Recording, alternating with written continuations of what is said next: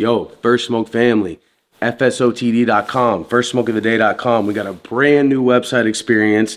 It will be an app soon. Trust me, you'll be able to exist on this all day long. It's a community, FSOTD.com. Support the show. Join the family. We really appreciate it. We got new merch hitting the site. Nice Stonewash hoodie here. We got ashtrays from the family reunion. If you weren't there and you want to get some memorabilia, you want to support the gang, go ahead and get on there and make sure you do that. Also, shout out to Dr. Dabber. Big's got the Sean O'Malley, the big switch, the sold out piece. Use code FSOTD, drdabber.com, at Dr. Dabber. Give them a follow. And if you need to use Grow Generation or need to go get any drip, growgeneration.com. Over 60 stores nationwide, in person or online. Use code FIRSTSMOKE10. You're going to get an extra 15% off your already discounted price. We really appreciate you guys supporting the show. And without any further ado, we're about to get into this legendary story of Pelly. Pelly. What you know about the That champagne? What you got, Pelly? Yeah, we got Pelly. Oh, what? It's on me? No, he Pelly. Before I knew my nigga Francis was here, I was at the telly. Then he came through this motherfucker with a bag of champagne. That champagne, so I wish that Pelly come back. Come on, man. Got the legend in the building today. Bay Area legend. And if you don't know, now you know. My man Champelli, how you doing? You know, off of the streets, I had a few $1 million in the mid-90s. Mid-90s, I was going hard and like taking trips to Humboldt and bringing down like 400 or 500 pounds. One of my friends that I sold weed to, his girlfriend was a lawyer, and she ended up getting into the elevator with me. And she told me, if you can leave the country right now and pack it up, like basically leave.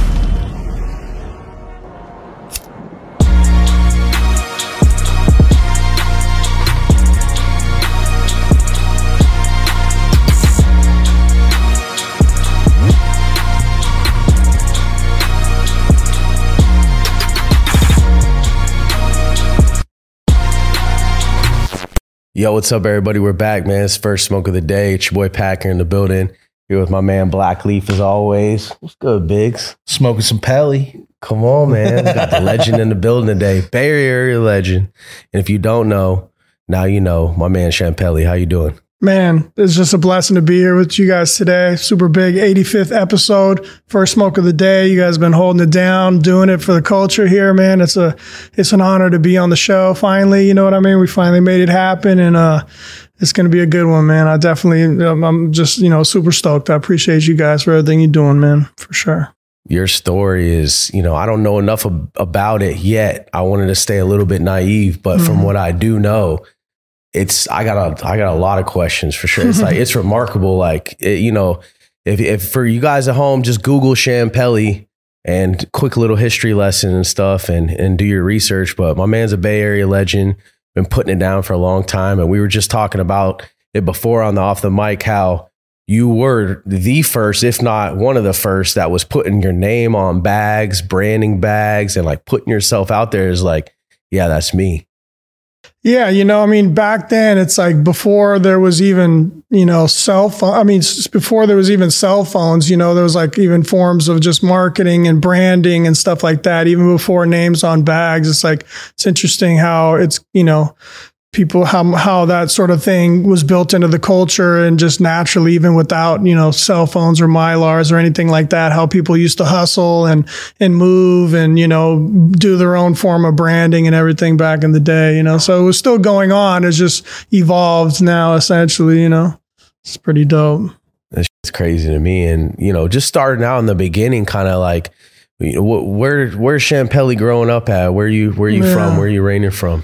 So, to go all the way back, I was actually born in Spain, in southern Spain. And my parents lived over there. And basically my mom, they separated and my mom came to San Francisco and my dad ended up staying in Spain. So like when I was like a year and a half, 2 years old, I moved to San Francisco. We ended up moving to the Tenderloin, which is like, if you know San Francisco, the Tenderloin is like one of the roughest neighborhoods or one of the roughest neighborhoods in San Francisco, it's like pretty downtrodden sort of downtown area of the city, and that's kind of where we ended up. And then from there, we moved to the Mission District. So that's kind of like where I ended up kind of growing up most of my life was in the Mission District, and I would go back and forth to Spain to visit my dad a bit too, every now and then, you know. So, but yeah, mostly San Francisco. That's crazy because I mean that's total different sides.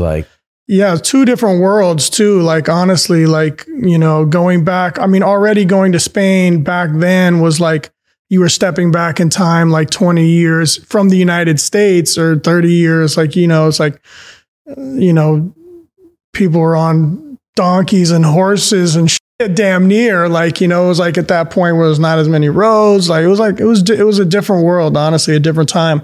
And to watch the world has just changed super dramatically in the last 30 years, you know, 40, I mean, years. It's just been like dramatic change, you know what I mean? So it's interesting.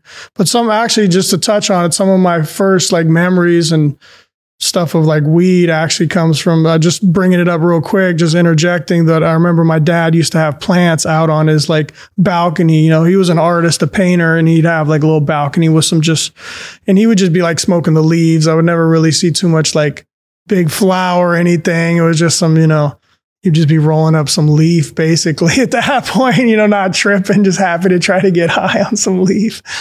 Yeah. That's a very Spain thing. Plants on the balcony. Yeah, plants. It is. Yeah. You go over there and there'll be plants on the balcony and yeah, it's dope. I can see now why you got the multicultural approach of like someone that's been well traveled and well rounded and like understands different parts of the world. Mm-hmm. I always was like curious about that, so that makes total sense. So like you come from there and then you're getting brought to San Francisco, which is like another melting pot of like big city and. Yeah, it was almost like the immigrant experience in a way, you know what I mean? Full on, because it's like, you know, my dad had moved to Spain just to kind of like avoid the draft for one of my brothers, and they'd moved over there, and he was an artist and was just always kind of like had been not a hippie, but more like a beatnik artist type. And always like before that, they lived in Mexico and then, you know, came back to the United States for just a very little time and then moved to Spain. So it's kind of like always been kind of all over the place, but I've been, you know, blessed to have that kind of international outlook and be exposed to different cultures and different stuff like that. And it really does make a difference, you know, like growing up as a kid to be exposed to like different cultures and different peoples and ways of life. And it expands your, you know, your horizon, so to speak, mentally, and your, you know, the way you perceive stuff and everything is definitely a blessing. I'm definitely thankful that I got to experience that, you know, for sure. Expands your palate. You know, for not just food, but like interests, branding, like, oh, that shirt's different. I don't see that in the US. Oh, that's, you know, it's like everything, layers of like you're exposed to more. So you feel more, you touch more, you see more, you taste more, you know, like it makes a difference. It's like even kids that grow up speaking more than one language, they're at an advantage in life for sure because they understand people at a much higher level than just someone that only has seen one side. Yeah, so that let that be a lesson. Anybody who's got, you know, has like a family that speaks more than one, you know, language in the household, like try to teach your kids, you know, to make sure to teach them that other language, you know, it's going to give them, it's another tool in life for sure. Or even if you don't have any other languages in the house while the child is young, that's the time to expose them to any, whatever language you basically want them to learn, you know? And so that's pretty dope, man. It's like, actually, when I was living in Europe as a kid and traveling a little bit, you know, going back and forth, I was like, spent some time in Amsterdam also. So I was actually playing with the kids there and like, remember like speaking, my mom said I was like speaking Dutch and basically. Yeah. So like when I go to Amsterdam and I hear like Dutch, like it like triggers this weird thing. I can't speak it, but it was just like, my brain's like, you know, like, it's like, what is something like something's going on there, you know, but yeah, no, it's definitely, that's the time to teach your kids, you know what I mean? The language, you know, for sure. When you're growing up like that at the time, like looking back, it feels like a blessing, but did it at the time, that much traveling as a kid? Were you like, oh, this is awesome? Or were you like, wow, this is hectic? Yeah. You know, as a kid, you're not really tripping or thinking about it too much. You know what I mean? And I was like young enough that I wasn't like fully subjected to like my parents splitting up, or I didn't have to like go through, at least remember going through like any of the breakup or anything of that. So it wasn't like that side of it wasn't like hectic. But I mean, there was times I'd travel to fly to go see my dad, and they would put me on the plane by myself, and I'd be riding like with the stewardesses all the time. They'd like hold me down. I go hang out with the captain and shit. So I remember that as a kid, like back in the day when you could like go actually up there while they're flying the plane as a kid and shit. And like, you know, so it was dope, you know. For sure. If you're young and get to travel like that, they definitely show love. Yeah, yeah, like exactly. The staff's always cool as hell with kids. Like they know you're there without a parent. And I remember like being a stopover, like flying to Europe, and it's like I stopped over in New York, and I got to hang out with like all the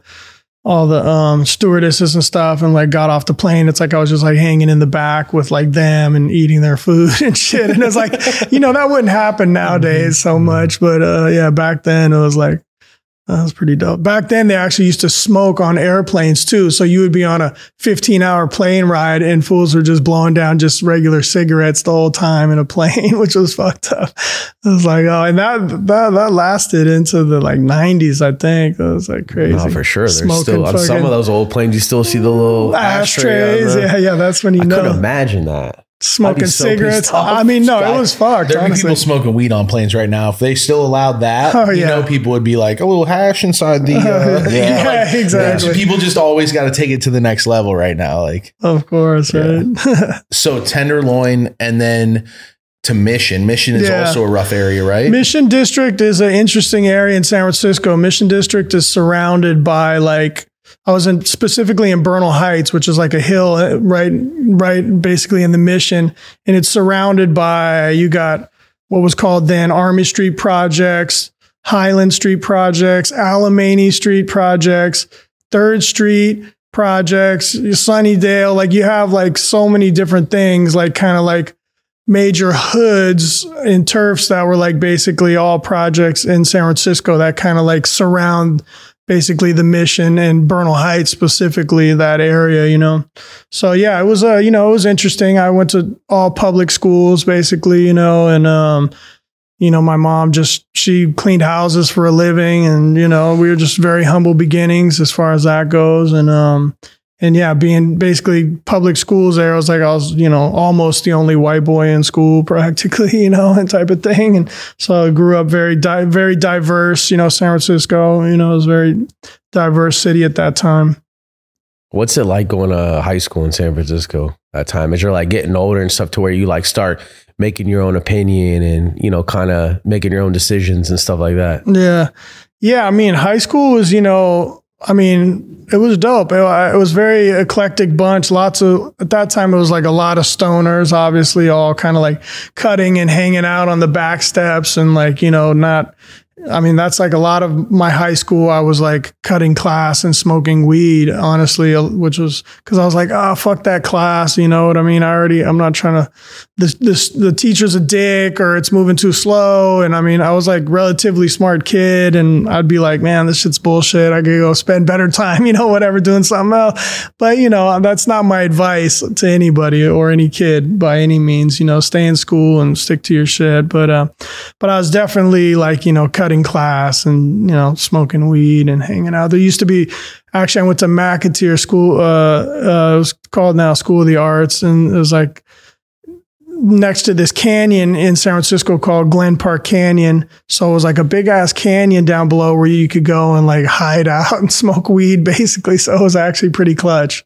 Later on, I ended up growing some plants in there, like guerrilla style, like after I'd left the high school, which is crazy too. Yeah. That's fucking amazing. Use the landscape to your advantage. We come from Florida. We never got no advantage like that. Like, is that fucking Lance right there? Yeah, from 2 miles away, you're like, is that a plant over there? Yeah, the guy, is he watering that? Yeah, there's no hiding out. No, not at all. Yeah. What was your first time smoking weed? What led you to the weed scene? So what really, I think it really was, it comes from just family. A lot of the time is kind of where you pick a lot of that sort of stuff up, so it goes back to my brother actually had a coffee shop in Amsterdam, like in the late 70s, basically, so I kind of got exposed to weed almost, I would say, through there. Like I remember being in his apartment in Amsterdam.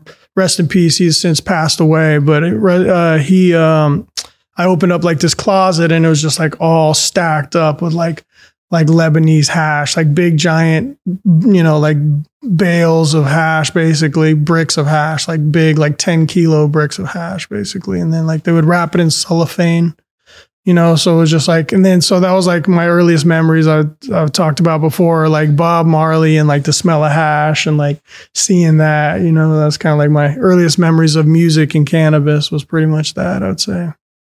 Damn, that's crazy. Big bro had bales of hash, put up, cellophaned up in Amsterdam. So, I mean, that was like a major like point for like, as far as smuggling goes, like that's where like a lot of shit would go to Amsterdam back in the day and then disperse into the rest of Europe and stuff. And then there was like coffee shops and like just, trade going on in Amsterdam at that time. You know what I mean? Later on, I found out, I talked to my brother and it was like, actually they'd brought 400 kilos of hash from Lebanon in like a VW bus. Yeah. Wow. So that was like part of that load. It was like 400 kilos of hash from Lebanon in a VW bus, Wow. That's like back in the day when they'd have to have a dog to catch you. Now they got like radar and exactly. X-ray and at border checkpoints and in the VW. Yeah, exactly. That's fucking classic. Yeah, that is classic. Where's your brother born? Like, what was his, like, how far apart are you guys? So we're like big. There's like between my brother who's doing all that and kind of had ties to the weed world and stuff, there was like probably like 17-year difference, I think, almost between us. I was kind of like the youngest of 5 brothers.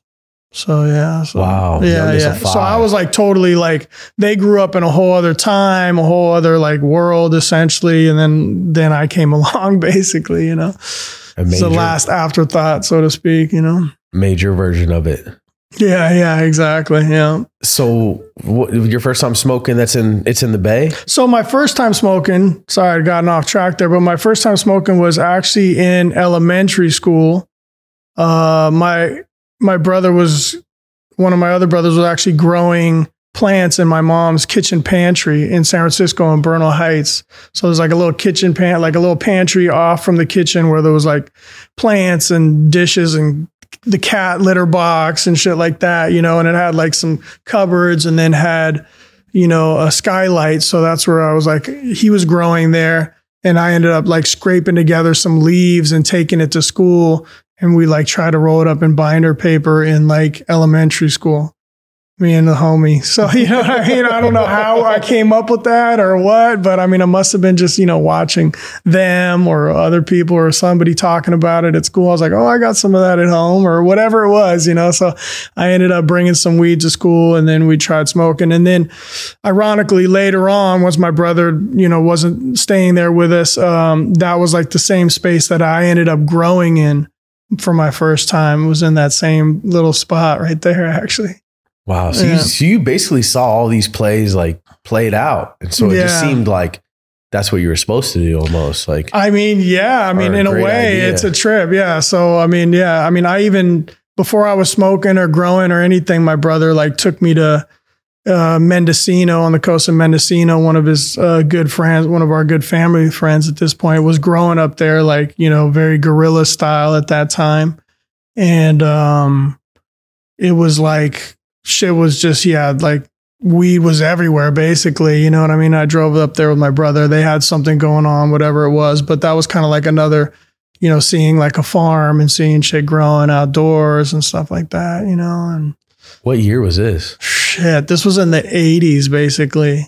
Probably. So that must have been like the mid 80s that I saw all that. You know what I mean? Mid 80s, because later on, like when I first started growing was basically like in what would I say? Like probably 87, 88 is like when I first grew my first weed. Yeah. That's great. Holy shit. Yeah, that's what I was. How old were you?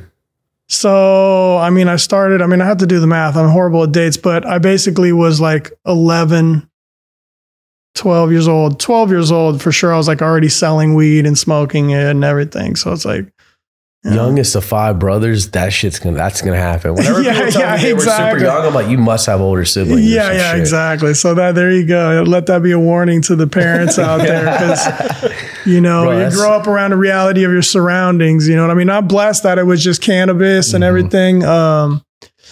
Because I mean, ultimately, like in the neighborhoods that I grew up with in San Francisco at that time in the 80s, like, I mean, I grew up around a lot of other crazy shit, but luckily I stuck to weed. You know what I mean? It was like the crack era, shit was just going off everywhere. And it was like, it was pretty crazy in a lot of inner cities in the United States in the late 80s, I feel like of what I've been told is like when crack hit, like the people that used it, they didn't know like they didn't know like the effects. They didn't know like how bad it was or how bad it was going to be or how bad it could get just by trying it.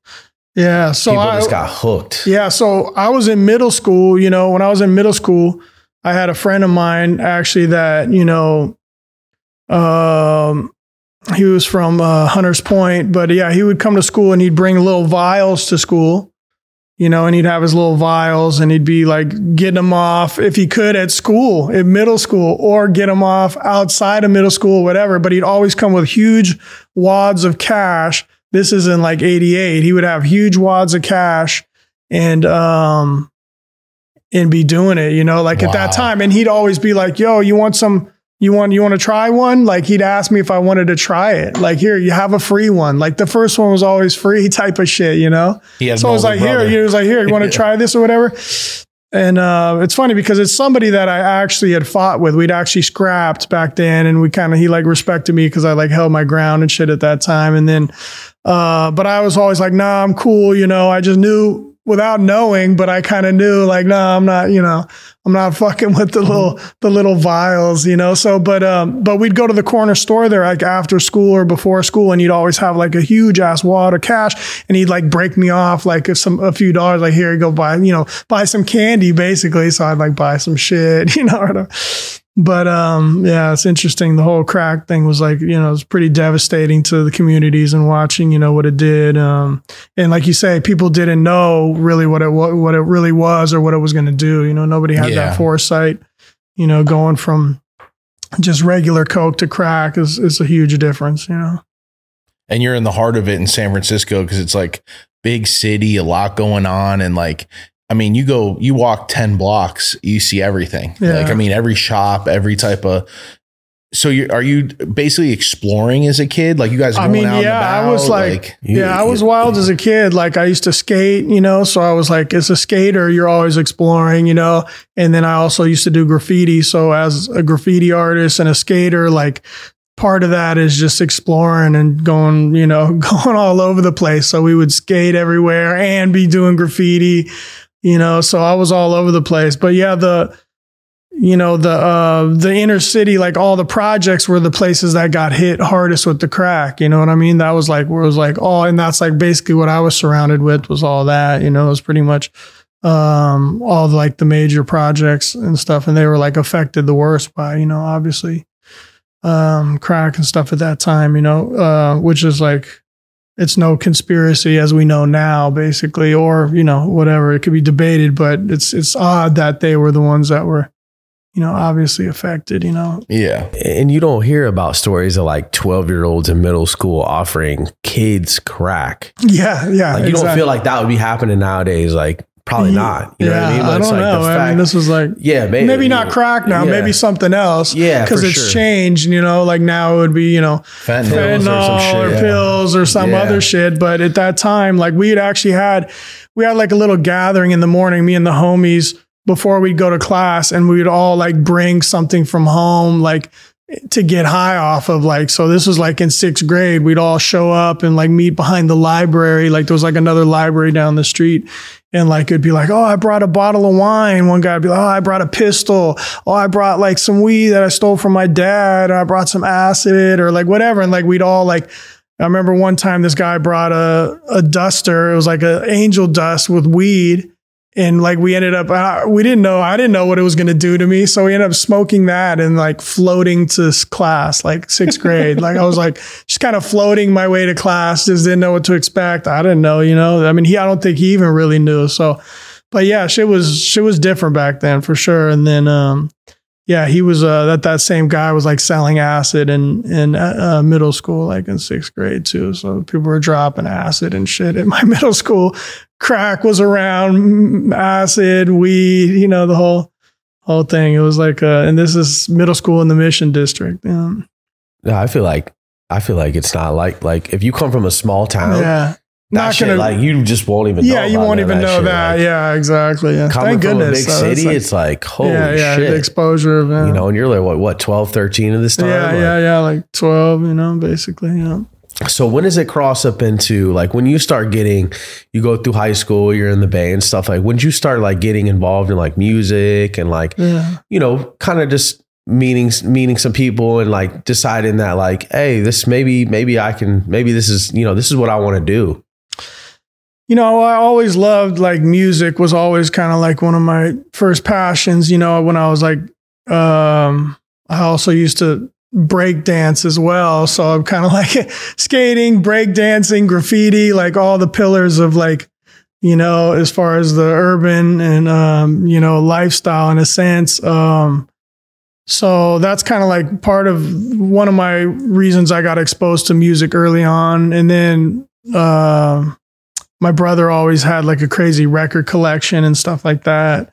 Just like hella UK reggae, like albums that were like, you'd never really see in the United States. And my mom was into music too and had like a dope record collection. So I'd always be like scratching on her record player. And then I used to make mixtapes on, off of this local, like radio station in San Francisco, basically. So I'd get, 2 tapes and queue them up and like be doing like the Roxanne Shantae battles and like different like old school hip hop stuff, like real old school stuff. And it was dope. It was a dope time. That was like when video games like first started emerging. So like down the street, there was like on Mission Street, there was a spot where you could go and play Pac-Man or whatever when it first came out and shit. So it was like really some 1980s shit, Real arcade days. Yeah, real arcade days. Dope as hell, actually. Yeah, it was pretty dope. It was a dope, it was a unique time. Honestly, you grew up in a hell of a time. It was, honestly. Like, there's nothing like it. You grew up in the perfect time. Yeah, it was really. It was, it was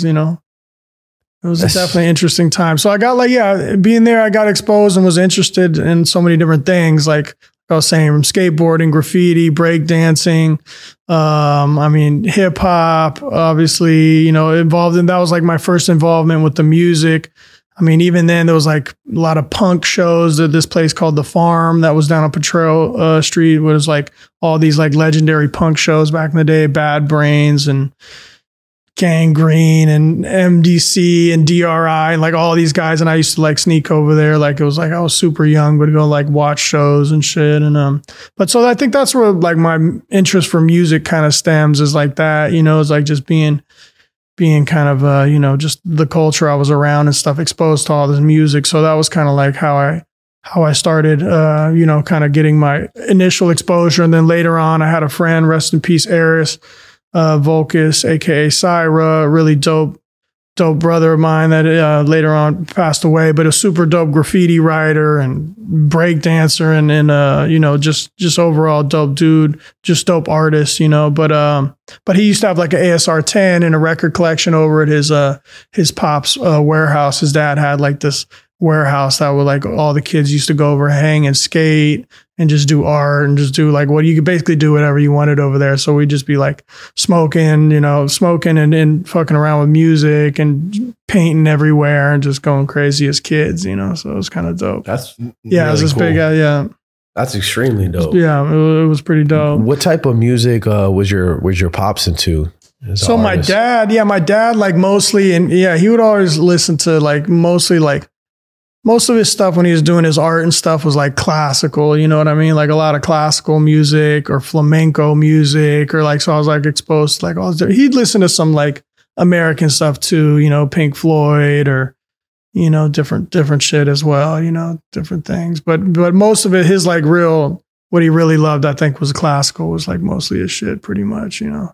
It's Which like, is great music to be hearing when you're a kid. Yeah, exactly. Right. I see, like, it's making sense, like all your different creative visions, and, you know, just meeting you and knowing you and like talking to you, like how your mind works. And like, I can just tell like you're a free thinker, and that definitely has to come from the parents, in my opinion. Like, it's instilled in the kids, you know, for sure. To like, hey, you make up your own mind. You know, you decide what you like. And I just like that way of parenting. To me, it's like the best way for a kid, because it just shows true support. For sure. You know? Yeah, no, I was definitely, you know, very, very free in that way, you know, kind of just, it makes a difference for sure, you know, and your kids' upbringing for sure, you know, giving them that amount of freedom. You know, kids do need some structure, but ultimately, yeah, because it's like my dad, he kind of decided to like get out of the American kind of lifestyle, you know. He was originally there from, lived in Long Beach, and they were just like, basically my dad was like, had like corporate kind of job at that time and was just trying to fit into the society, you know, the American dream at the time of the 50s and 60s or whatever time that was, and just decided to drop out of that and like move to Mexico and take his whole family. So they went down and moved to Mexico and took his whole family to just like be an artist in Mexico, which was like rough back then because you couldn't really make no money back then as an artist, American artist in Mexico, really, you know.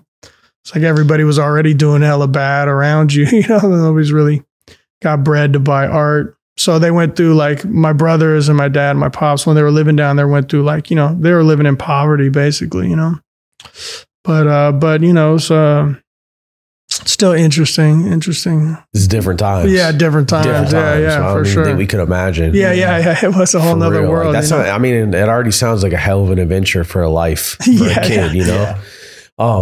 When you're getting older now, because I know we're talking 12, 13, like 15, 16, 17, like 18 now, and you're getting older, like what's going through your mind? Like, are you thinking like, definitely don't want to do school, definitely don't want to do a job, or like, you know, what do you? Yeah, I mean, I pretty much, you know, I was already hustling from an early age of like 12 years old. I was already like trying to like flip sacks and shit, and, you know, try to just basically keep up with my own little weed habit that I had going, essentially, is kind of how it begins. And you're like, oh, I can make a little money doing this, you know? So I was kind of like, you know, selling weed and growing weed like super early on, you know?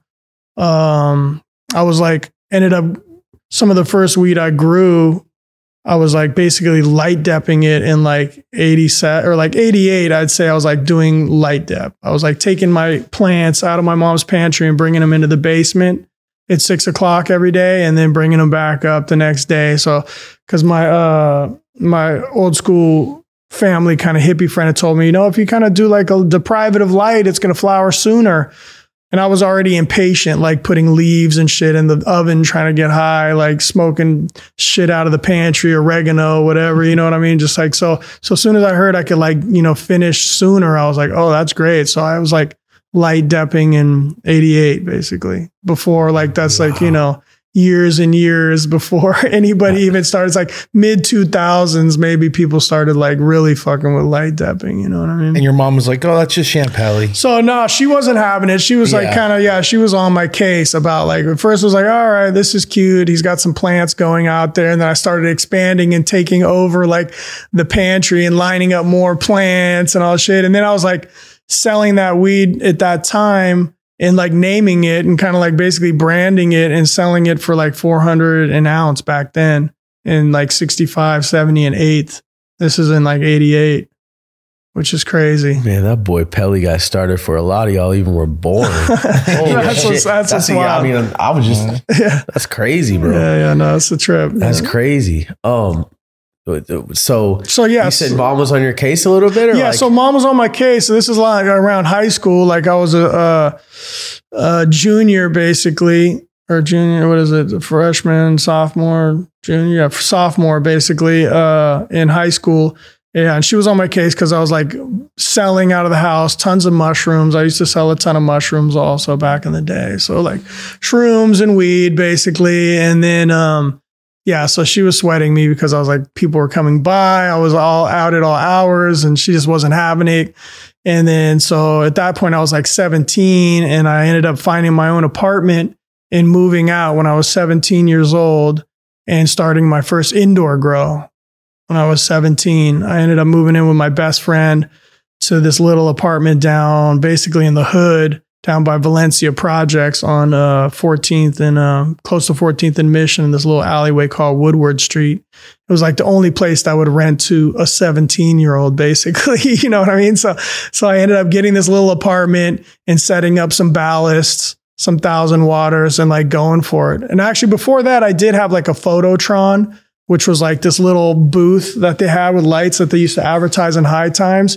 And it like had a couple little like fluorescents in it and you could put a plant in it, you know? And so I tried one of those and it like didn't go over super well, but my grow at this little apartment in 1991, like went over pretty well. And I made like my first 10 G's like in 91, like growing at 17 years old. What were you growing at that time? So I was growing this stuff called a few different things. One of them was called the Tex though. It was called the Tex, Tex. And it was like this weed that I used to get from my buddy that was always full of seeds. Like literally anytime you get it, it was chock full of seeds. Like, I mean, littered with seeds and it was like brownish red and super spindly. Like you look at it now and probably laugh, but it like smoked the best. Like it was like just the tastiest weed, the Tex. And dude sold it for 1,600 a QP. 5 G's a pound if you could get a hold of it. And this is back then. So the Tex, and he'd always be like, bring the seeds back. I need the seeds back. He didn't want the seeds to get out there back then. And he would give you some more weed for like the weight in seeds that you would bring back, you know? So I ended up just keeping most of the seeds. And that's what I like ended up growing was the Tex indoors. And this stuff was actually supposedly from Texas. Wow. And it would just look like some crazy, like, just weird weed. I used to make keef off of it. I had my silk screen back in, 90, 91. And I used to keef some of these things. And it would just be like red crystal, red THC keef. It would like be like reddish. It was a trip. That's interesting. Yeah. Wow. And it would just smoke so fire. Like, and then it would just like, dripping with like a little resin and just super tasty, like whole different flavor. There was so many, I always say there's like back then there was so much diversity and like different strains still I was seeing back then, like, like all the original skunks and like all this original Afghan stuff and like different stuff back then that just like, as I watched time go on, slowly disappeared. Like what happened to that one strain? I didn't see that one strain anymore. Like, where did it go? And then people didn't have the foresight to like try to make seeds or like keep it around. And plus it was like highly illegal. Not everybody was growing indoor back then. It was like super sketchy, So it was like back then, like it would be even sketchy to like drop off some photos to a photo mat with like pictures of weed. Like there's like risk of them like calling the cops on you type of shit, which was crazy. So back then I was always like super secretive, back then just no photos barely, just like super low key. Totally different times. Yeah. I mean, you're going so far back that I'm like trying to, I can't even imagine the time period because I was like an infant. Like, that's just crazy. So 17, you hop off the porch, you got your spot bumping and stuff. Yeah. Were you naming the Tex something else and calling it something else? Or were you just like, the Tex, I kept it going. You know what I mean? Like, ultimately, like you kind of want to keep, right now it's the rename game, but this is like a lot of the reason why stuff gets lost and stuff. Like I'll see some Jack now, but people are calling it Durban Poison. It's not Durban Poison. Like Durban Poison was a whole other thing, whole nother thing where it's like not Jack. So I'm just using that as an example of how like the renaming things and changing names, everything ultimately, is a lot of the reason why stuff starts to get lost and you don't know. You'd be like, oh, this tastes familiar. It looks like that, but it's, got a new name and it's kind of inevitable now, obviously for the times we're in. But back then you kind of, I wasn't really tripping what anybody was thinking. So we just keep the original names. And if I didn't have a name for a seed that I grew, I would like come up with the new name. So like some of the stuff that I grew at my mom's spot, just for example, one of them was called I named it the ant juice because it like got like ants stuck in the crystals. Like it was like these little red ants ended up getting stuck in the crystals. And so I called it the ant juice. And like everybody, these one, like big dealers in the neighborhood that used to just move like tons of Pretendo and tons of Mexican weed and just other weed from South America. Like they would like want to buy all my weed all the time just because it was like they had tons of other like Bammer and sometimes some good batches of Pretendo, but they wanted like that fire. So they were like, they had no problem spending the $400, but they're like, yo, we need the ant juice. Where's the ant juice? So it turned into kind of the legend of the ant juice at that time. It was like people wanted the ant juice. Like they didn't care that there was ants in there, like, you know, sparking as you're like smoking it. It gave it a little spice or whatever, but it was like it was some fire and some different shit for sure. The fucking Ant-Man. That could end up your handle right there. Yeah, right. There's Ant-Man. Yo, hit up the Ant-Man. Dude, the ant juice. Yeah. It's crazy. They must have loved the terpenes.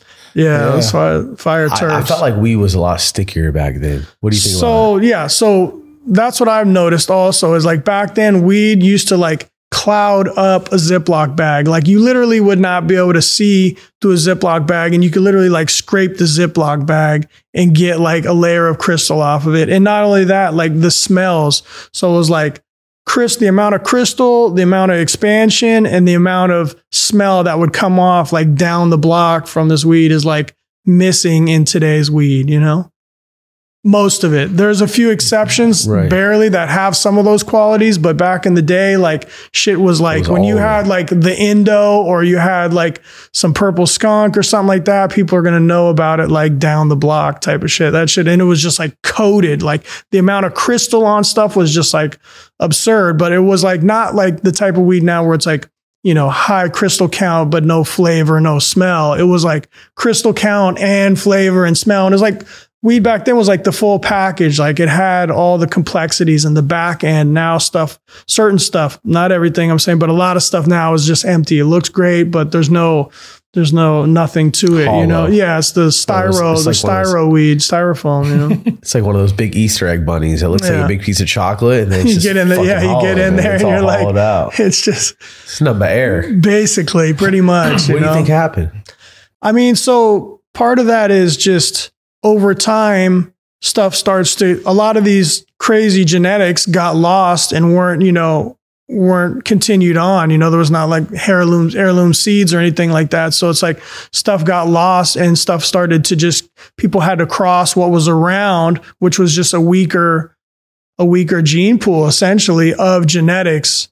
And base everything kind of off of like just a handful of things. Almost everything nowadays is based off of, you know, very few things, honestly. And it's just like a smoothie. So a lot of stuff starts to kind of get lost, you know, like real flavors that stand out where it's like you smoke a haze, you know, that's a haze, like that's standing through. That's like a land race that stands on its own. Like there's really like 4 or 5 things that kind of like make up everything. You have a Kush, that heavy indica that when I first smoked the Kush in like the mid 90s, I was like, oh, this hails back and reminds me a little bit of like the original skunks and Afghans that I used to get back in the day, because it really has that pure skunk, you know, and indica sort of thing, you know what I mean? And that was kind of like, it went kind of missing actually for a minute. Like I was like, damn, what happened? Even in the 90s, it was like from the 80s to like the early 90s, like stuff started disappearing and you'd be like, damn, remember that fucking, you know, whatever it was, you'd be like trying to find it and you couldn't find it anymore. So it was like a lot of it is just like stuff getting watered down and just monocrop now and just using a lot of the same stuff. So that's kind of like a little bit of why stuff got diluted, basically, is my theory. And just watching it happen over the years, like this is like what I actually watched with my own eyes, slowly, you know, kind of go downhill. And the amount of diversity back then and flavors were just like crazy and potency and shit. It was like pretty wild. It happened to the Dutch too, though, because a lot of those seeds came from the Dutch, you know, and it's like, even then, now, if you try to reach back out and you're like, man, I want the original White Widow or the original Super Lemon Haze or the original, it's not like they one hung on to it a little better than we hung on to some of classics here. It's not going to be what you can remember. Still get the Amnesia, the Big Buddha, but it's like we say, it's the weed's still different, right? Like it's not. They kind of had more. They kind of had more years in the seed game, and actually, like breeding seeds for sale and keeping it around like that. You know, it was more like, it was a little more out there before it was over here, obviously. You know what I mean? It was still very more clandestine and underground over here. But truth be told, a lot of Dutch stuff was coming from the United States also. Not all of it. Because, Holland was just such an intersection of cultures. They had stuff coming from Indonesia. They had stuff coming from Thailand, Suriname. Like, they have like a lot of different influences coming from everywhere. So it was like weed was coming from everywhere back then. But like, a lot of the fire stuff, they ended up like when the skunks and stuff, certain stuff was like hitting over here. They like, I remember because I saw it happening. They were bringing a lot of having to come and grab stuff from over here and bring it over there. Cause it's like, I took a trip in the kind of early 90s to Amsterdam. Me and my best friend, I'd sold a ton of mushrooms, was selling weed, and took my first trip. It was like at 19 over to Amsterdam. Like, I'm going to Amsterdam on a mission. Just like, we're going over there. It's like, it was guilders back then. So you could literally double your money going to Amsterdam. And that for like a kid, you're like, dude, doubling your money, weed everywhere, like, red light district or whatever. You're like, okay, we're going to Amsterdam, Fire weed too, huh? So that was the problem. We got there and we're like, where's the good weed? We looked around, we went everywhere. We couldn't find any weed that was better than what we were smoking in San Francisco or in the Bay Area or California at that time. So we were like slightly disappointed. We found some cool things, but we really had to dig through and really, really find some shit. And looking back, there's a lot of cool stuff that I do appreciate about some of those older strains that I remember from back then. There was some cool ones. That were unique and like different that you don't really see anymore, But it was tough, honestly. Like we were like, damn, we came all the way here. They don't even have weed as good as we got back home, And I mean, later on when I went back to Amsterdam too, even in the early 2000s, I mean, I'd gone there in between then too, but just like remembering back, like it was tough. Like we're like, damn, I got to find 2000s. Like I got to find some OG. Fuck, where's the OG? And so like 2001, when I like left the country and went to Amsterdam, I was like looking around, just trying to find the good OG. So I was like, man, I just need some real OG, And that's like when the OG was like really pure, super strong, and hadn't been like watered down at all or crossed too many times at that point. It was still like a few people just holding on to clones and mothers from the mid 90s still, and that was like down in LA, Be Real's people, and then up in the Bay and other folks, Josh D's people. And that's kind of like that was like that original Kush line that like back in the day, I always had like the Kush too when it was around. But yeah, but in 2001, the one thing that I do remember seeing was like the New York Sour Diesel. And it was like the New York Sour Diesel. So much different than the regular Sour Diesel. So much different. It's I never understood that. It's like diesely and gassy and like little weird pods and it was just so fire. So I bought some seeds of that when I went down to Spain after Amsterdam, and I ended up growing some of it in Spain. But this was in 2001, the Sour Diesel. And like looking back, I saw how the Sour Diesel actually like spawned like the Lemon Tree, or Lemon Diesel originally is what it was, then the Lemon Tree, then the Tangy and all that stuff. Like you could see like the qualities within this New York City Diesel later on. Shout out to Soma and the guys that kind of was like working that line there. But like you could see where that stuff kind of evolved out of there, which is pretty cool to like see that, Which still goes back and a little bit reminds me of the Skunks. Yeah. It has a little bit of that in there. It's like, I think that was the biggest blow to cannabis, was losing a lot of the original Skunk line. Yeah. Like even to this day, when people are like, what was it like? I'm like, nothing that's out there now. Like even people bring jars and it's like, it was so different. It was literally the stinker whole house up with an eighth bag weed, the original, like you can see the lineage from Kush and all these different things. And it's all kind of goes back to like, yeah, skunk was like the originator of a lot of that, especially just everyone had different versions of skunk, but like everyone remembers them like it's yesterday. Like, yo, that shit right there. Yeah. The skunk was really a unique thing. And it literally like was like skunky. And that's what like the closest thing to it alive at this point is the OG,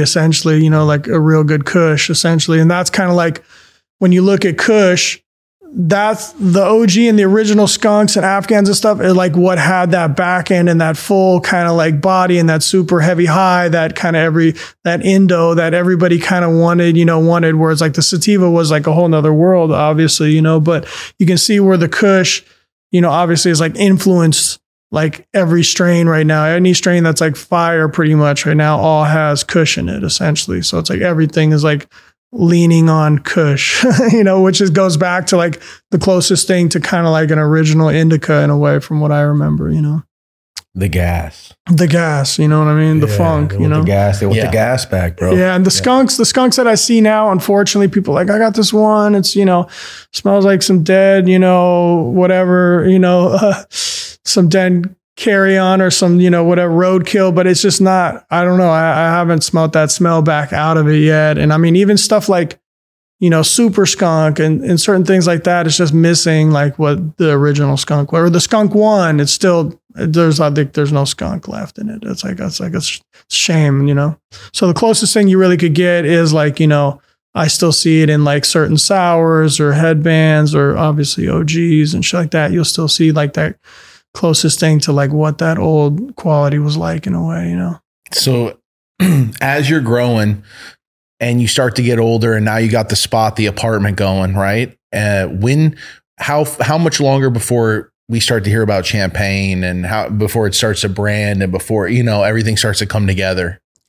Yeah. So I like basically was kind of like, back then, like being the weed man was like a little different than being the weed man now, It was significant. Like back then it was like significant. Like, you had the weed, like not everybody is gone. Yeah. Not everybody, had weed back then. So when you had weed, it was like a special thing. You fired up at a concert, like everybody's like, yo, come rushing over. You go like, so it was like, when artists would come through town, I was always into, there's a lot of live music back then, a lot of dope artists coming through. So I'd always have plugs on going to these shows and I'd always pull up and bless some artists with some weed. It was just a natural thing to do. They're in your city and you got some good weed. You want to kind of connect with, you're kind of like a fan of the music too, potentially, or the artist, or you just appreciate their music. So you definitely want to go and like bless them. So I was always kind of like at a lot of shows and stuff like that, and always connecting with musicians and stuff like that. So that's kind of like another reason that kind of led up to like being in that circle of artists, of just like musicians, artists, graffiti, skateboarding. Once again, it all kind of comes back to just like the culture. Like that was like what became, at that time, it had so much influence on everything essentially now where, that's advertise, you name it now, right? Everything is influenced by hip hop and graffiti and skateboarding and cannabis ultimately, which is one of those glues that like ties all those things and everybody together. It's the conduit in a sense. It is the conduit between cultures, between religions, between ages. I mean, it doesn't matter. And so like 95 is like when I started, a friend of we basically started to do wanted to do like a compilation, like 95, 96, wanted to do like a compilation. Like in the Bay Area, there was all these like rap compilations of like, you'd get a bunch of different artists from the area and like everybody would do a song and then you would put out a compilation essentially. So I started working on a compilation with a friend. And from there, I started getting in touch with different artists, like basically, getting different artists to do songs. And at the same time, I had the Champagne at that time, which I became known for. It was originally just the Champagne. And then from there, it evolved into the Champelli, just because it was just like the street basically ended up like naming me Champelli. I just always had the Champagne and it just evolved into Champelli. So that was kind of like how that went. And then I basically turned that into the record label. It was like Champelli Entertainment.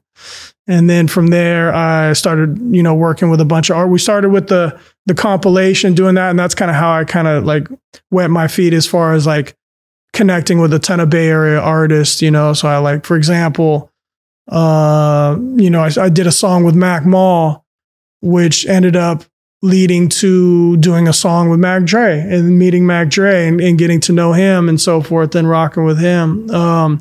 And then throughout that whole process, I just kind of submersed myself deeper and deeper into the music as far as like I learned the craft also of being in the studio and putting in so many hours, I learned how to use an MPC. I learned how to like, you know, just basically produce and kind of like in a way with music is like direct, you know, the artist and the song and the music and just having your hand in that with the artist. And usually it's just vibing out and natural and organic. It's not like you're like planning anything out. It's just coming organic. You guys are both everybody's smoking weed and it just happens. It's like an organic thing. But that's kind of how I like cut my teeth in the music industry, like working with a ton of local Bay Area artists and then having my record label and like releasing independent records out of the Bay Area on my record label and stuff, you know. The day that you link up with Mac Dre, what's that like?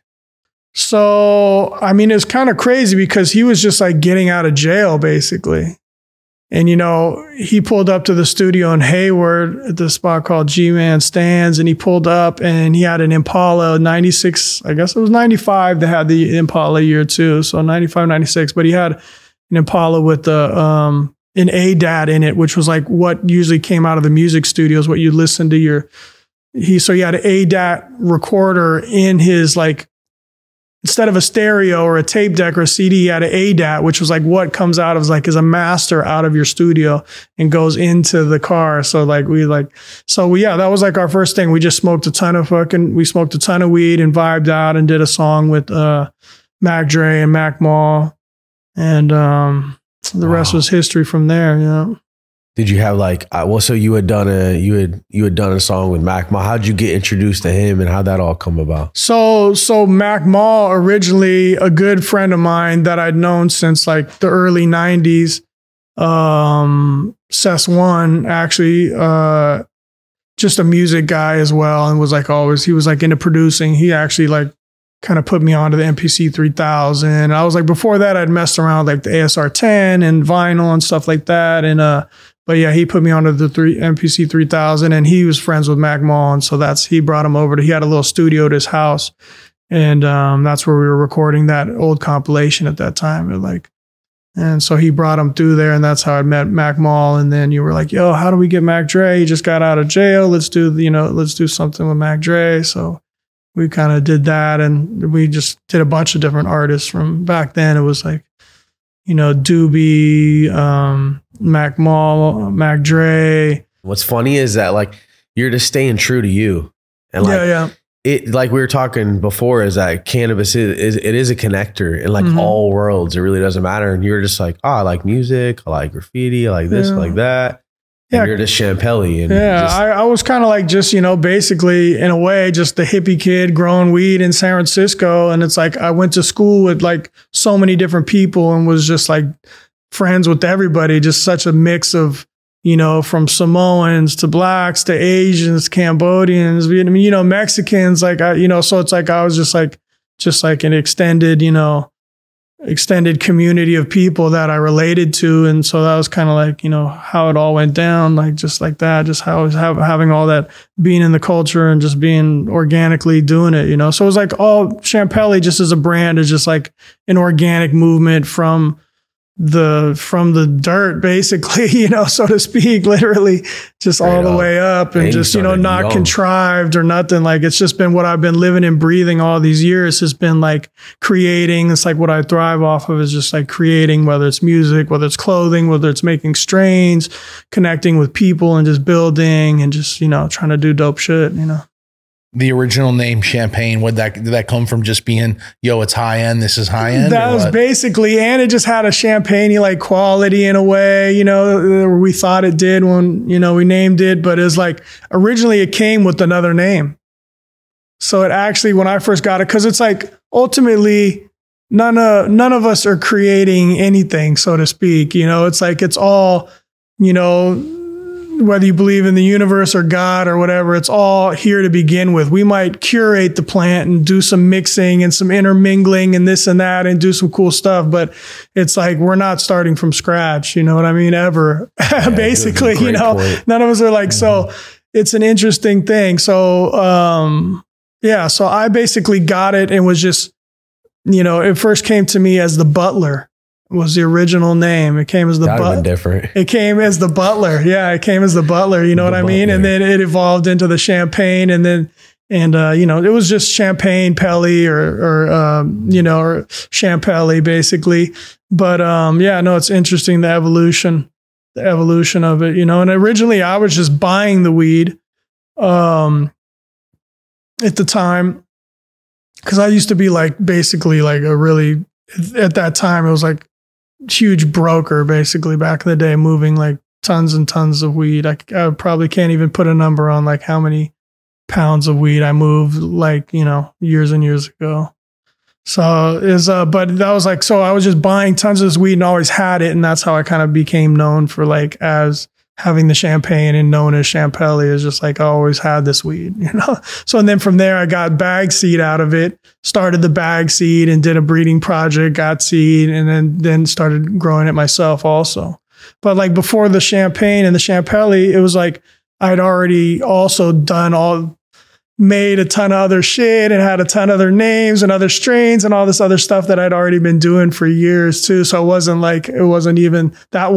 Champelli wasn't even the total beginning of it, It was like going back to like light depping in 88 and shit, so it's kind of.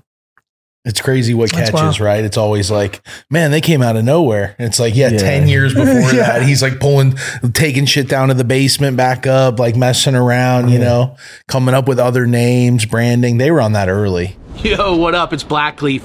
I'm here at Grow Generation, and guess what? Drip Hydro storming the market. All the best growers I know are switching to it, and guess what? There's a reason, because it's preserving terps. I keep hearing that, preserving terps, and that's why we're here with Sunshine, facility advisor, facility manager, overall the man with Drip Hydro. Listen to why it's different, man. What's going on, guys? Sonny here with Drip Hydro. Thing is, at the end of the day, we just wanted to make a simple, clean, cost-effective nutrient line that nobody has really seen on the market right now. Nobody uses really our chelation formulas. The micronutrients that we have pulled to make this line is really just what makes it overall, bringing that consistency and quality back to what we want to see in growing herb again. And overall, at the end of the day, it's still really light on your wallet. It's a 5-part nutrient line. And again, if you're not staying sterile, or you have a big facility and you don't want to run rock wool and you want to run a mix of cocoa with an enzyme or something, you don't even have to run flow with it.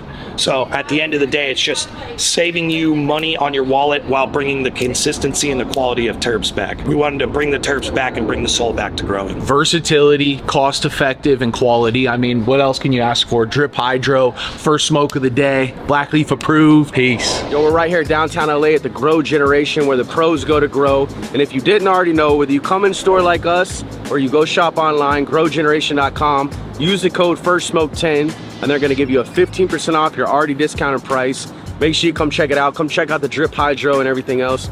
We appreciate you guys, and you already know, let's get inside. Yo, what's up, First Smoke family? Want to take a second to remind you guys, we appreciate your support for hopping on the Patreon. It's patreon.com/FSOTD. We got brand new shows that have been hitting. They're exclusive to Patreon. You won't see them anywhere else. Make sure you get on Patreon, support the show, join the family. We got in-person events and much, much, much more. This is a real community, and we show a lot of love. And also, shout out to Dr. Dabber.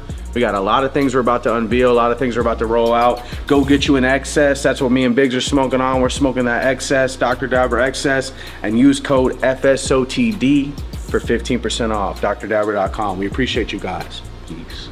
At the time, who else did you know that was like growing and stuff? So, first off, like that time I was talking about, my brother had taken me up to Mendocino County, and one of his good friends, which was a family friend that actually like basically knew me in Europe when I was in my mom's belly. So he was like one of the family friends, but he was growing, like that was like in the mid 80s before I was even growing or doing anything. And he's actually the one who like told me like, yo, you can like use light deprivation to get weed sooner, So yeah, wow, he was kind of like, he was like up on game. I mean, he's also the one like also was like putting me on like, like blasting shake to like make wax. I was like over in Spain in 2001, like with cans of gas, like blasting, trying to get make wax back then. That's in 2001. Yeah. Early days. Yeah, I was experimenting. What was it like in your 20s and stuff when you kind of got older? So was that when you started Champelli Entertainment? Yeah, that's when I kind of had Champelli Entertainment going. That was like the mid mid 90s. And I mean, I was just like at that time, I used to do like a lot of work in Humboldt and had a lot of good friends in Humboldt at that time. And this is at the time was like pounds were like still 5,000, 4,800 in Humboldt of like, some good, most of it was just grown with generators at that time, but there was a time when like outdoor and indoor weed, like it was almost the same price. It didn't matter if it was good weed, like it would still be $3,500 or $4,000 or even $5,000. They didn't know the difference. And it almost didn't matter. Like the weed was like that good too. Like you would be like, you could put them back to back. Like some of the best weed I've ever actually probably smoked and stuff has been like outdoor weed, and a lot of that, now it's like because of the scale and the intent and how weed is grown outdoors now, a lot of it, not all of it, but a lot of it just is like commercial and it just doesn't have the same love or the same, treatment that stuff has. So it doesn't come out that great. But I mean, I remember like 2 years ago, my buddy brought me this outdoor that had like smoked better than any of the indoor I'd smoked all year long. So it's all just about, the intent with the plant and how you treat it and what the inputs are. And like also genetics, of course, as well. But So when did you start like breaking off to like going to Humboldt and shit and like really launching the trap career? I was like, I'm trying to really think. It goes back into the early 90s or something, but like mid 90s, I was going hard and like taking trips to Humboldt and bringing down like 400 or 500 pounds basically, at a time. To the Bay. Yeah. At like 5,000, 4,800 a pound. And how much were you up? Like, how much were you marking them up and shit? Like, what were you? I would make $1,000. For me, it was like I had to make 1,000 to 800 on every pound. And you were like bringing out 400 or 500 at a time. Yeah, exactly. My dog still got some money bearing somewhere, man. Stop playing around. But that's the thing, you hear a lot of these old stories and these old guys, they all had millions and everybody had millions. And it just goes to show, it's like when you get $1, you got to try to hold on to it. It's like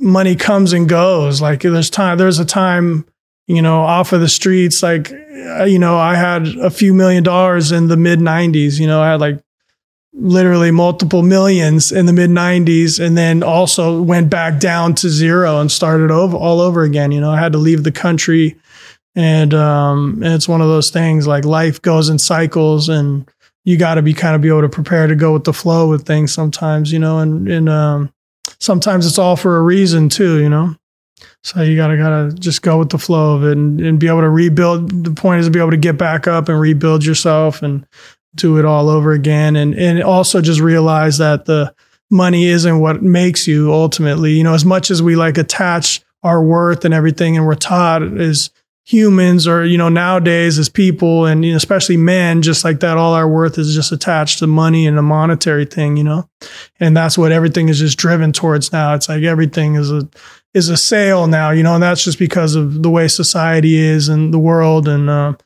obviously try to imagine stuff another way. If we were doing bartering or it was different shit, like we'd have our whole other interest would be totally different. The world would be a totally different place. But, now the reality with capitalism and so forth, that it is what it is now. But point being, like some of your past guests, they've had like millions and millions, and now it's like back to square one, and that's like that's the thing with like the game.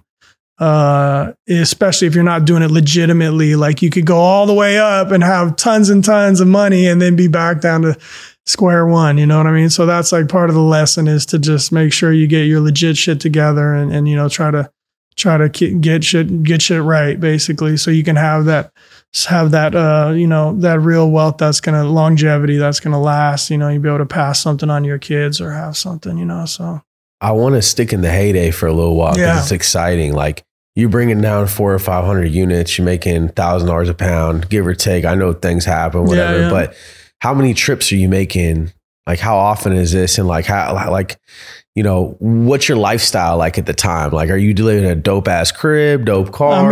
Just to like go into it, I don't really talk about this too much, but I would get into it here just because it was, 25, 30 years ago. And it's like, it was a dope little moment in time there, but I basically had like you know, 4 or 5 houses pretty much. You know, I had a house in the East Bay, a house in Humboldt, actually on the coast, a house in San Francisco, you know, so just like multiple spots, you know, a couple other small apartments and things. And I was doing trips like weekly, bi-weekly, essentially doing the Humboldt thing. You know what I mean? Like that was it. It was like, I had like some really good friends up there that loved me. Every time I would show up, it would be like, oh, you know, go up to Salmon Creek, go all over the place there. And they would just be, you know, overjoyed to see me back in the day. And yeah, back in the day, the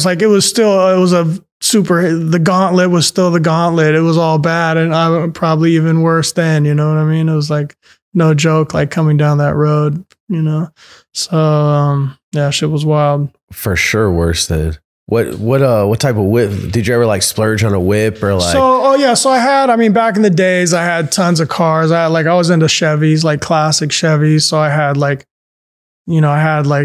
4 or 5 like convertible Chevelles, like SS Chevelles, like and shit like that, and a Cadillac and a Cyclone and a Grand National, and like this is all like in the mid 90s. Just had all the cars that everybody kind of wants to have now, you know. And that makes sense too on the music world and all that shit starts converging because they're like, oh, that's that boy Pelly. Like, find out, you know. Yeah, that was wild. They start respecting you at a whole different level and all that, you know. For sure. You like the heyday and like when. Well, it wasn't easy to like, you know, it's not easy coming out of inner city and growing up there too. It's like a small village in a way, and then, you know, people do know you. You have to move a certain way in an inner city to like get up and stay up in a sense, because it's like there's wolves out there, you know, and like. To be able to like move and do your thing and survive and not like get got or take a loss or whatever. Like it takes a certain type of person in order to do that. Like, you know, back then, or even now for that matter, you know, it's like maybe even worse now than it was then, you know what I mean? Now it's like pretty cutthroat, you know? So it's like, but definitely to like, you know, make some serious money off the streets back then and keep doing your thing amongst like a lot of craziness going on, like endless stories of craziness for sure, like happening, you know, and be able to like kind of be the lily or the flower in the mud and try to just be untouched and stay balanced and stay being yourself and not get too like absorbed or lost or, you know, just egoed out or whatever, you know. That's a great image. The lily in the mud, right? When no matter the waves and all the crazy still shit. Beautiful. Yeah. And still it's its own. It's like, it's a snowflake, right? It's like a little different from everything else, no matter what, you know? That's a great image, bro. That's cool. What's you know, you said that you dipped out, you left and you felt heat coming on and stuff like that. Like what's the lead up point until that? I mean, like, even before that, lead up point would be like after Humboldt, like it was an interesting transition with, actually Canadian weed. Oh, yeah, so BCs, like, the BC started coming down super heavy. So that was like a whole nother, and for me, it was like, it changed it because I was like, I stopped going to Humboldt, as much, you know, I stopped going to Humboldt as much. And basically it was like the BC would just like come to me, you know, and it was like thousands and thousands of pounds, like at a time, basically. It's like, I'd buy 1,000, they'd front me 1,000 type of shit. Yeah, I'd buy 500, they'd give me 500. Like it was literally like that amount of like weed, like, and it was like a weekly thing pretty much. Yeah, and that time that shit's selling. And that was like, and it brought the price down of Humboldt weed. Like Humboldt weed was at 5, it was 48, and then it was like 4. And it's like, now we're getting beasters for like 4 and 35, you know, when it first kind of like cut the market with the Humboldt stuff, you know, but then it like even like started getting even cheaper, obviously, you know, as time went on, but it's still like, you know, held pretty firm for a while there. And it was like, you know, the BC weed was like, you know, it was hit or miss. A lot of the shit would be coming like fucking wet and all fucked up, and you get mold and you get shitty ass red colored strains that were just horrible.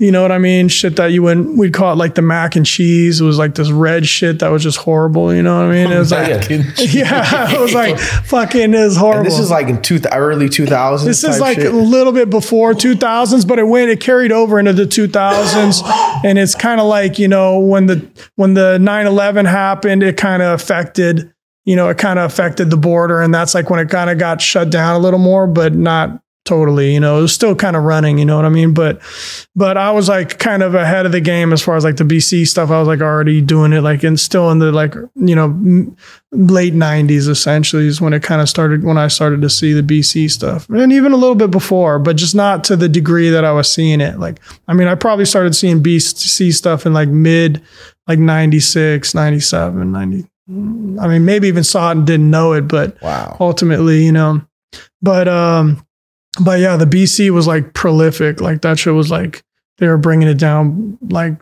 yeah, it was coming down by the ton load, literally by the ton. Semi-tro. Yeah, And it was all literally. the same cut. It was all that like 99% of it was that same strain. Well, they had that one strain. And then I was like, it was a training thing. Like, so I had to be like with these guys, like at least the guys that I was working on with, I was like, yo, this red shit, like I can't take it anymore. Don't bring me any more of this red shit. Like that shit's got to go. So then they actually had like good other, like I'd get stuff that was like cushy, you know what I mean? And I'd get this one strain that I named it the glue back in the day. It was like the original glue. And this is pre-Gorilla Glue, pre-anything. This was like the original glue. And it was like a hash plant, but it was like potty and just so crystally. And you could like stick it to the wall and it would just stay on the wall damn near. So we called it the glue. And like everybody loved the glue. And I was like, it smelled good and it was fire. It just was like, looked amazing. And it was good weed. It was like a hash plant and people just loved it. But it was like, I like, you know, had everybody in the hood, like everybody was loving the glue for a while too. That was like another one that was like at that time.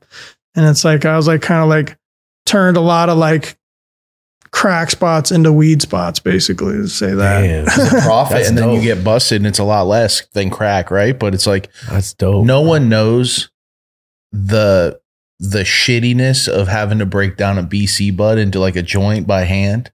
And it's just like breaking a rock into other rocks. I just remember, It was- like, unless you've been through that and you've literally gotten BC, but you try to put it through a grinder and it's just like caking up and and you're just like, Yeah. that red bud stuff was just different. Yeah, like, it thank was God different. that's Yeah. extinct. I Like, know, whatever flip that side of was. the Yeah, skunk. flip side of that. You know? Good thing that was gone. Exactly. But it's true. You're right about that. It was like they would, you know, a lot of the times it would get compacted so much. So going back to that, it was like I had to tell them like, yo, I want these strains. Like you guys ramp these strains up and ramp these strains down and don't pack the shit out of them to the point of like where they're looking like, you know, where it's looking like Mexican weed, basically. You know what I mean? Straight up. But you Compressed. peel out of full thing of red buds. Yeah, it would just be a brisk super. Just it looked like a pound would look like a QP or a half pound essentially, you know, by the time, and they would pack it when it was wet. So it would just it would really be just fucked. Harsh. You know what I mean? Yeah. Harsh, just burn, like talk about burning gnarly, clumpy black, just fucked up, you know, burn.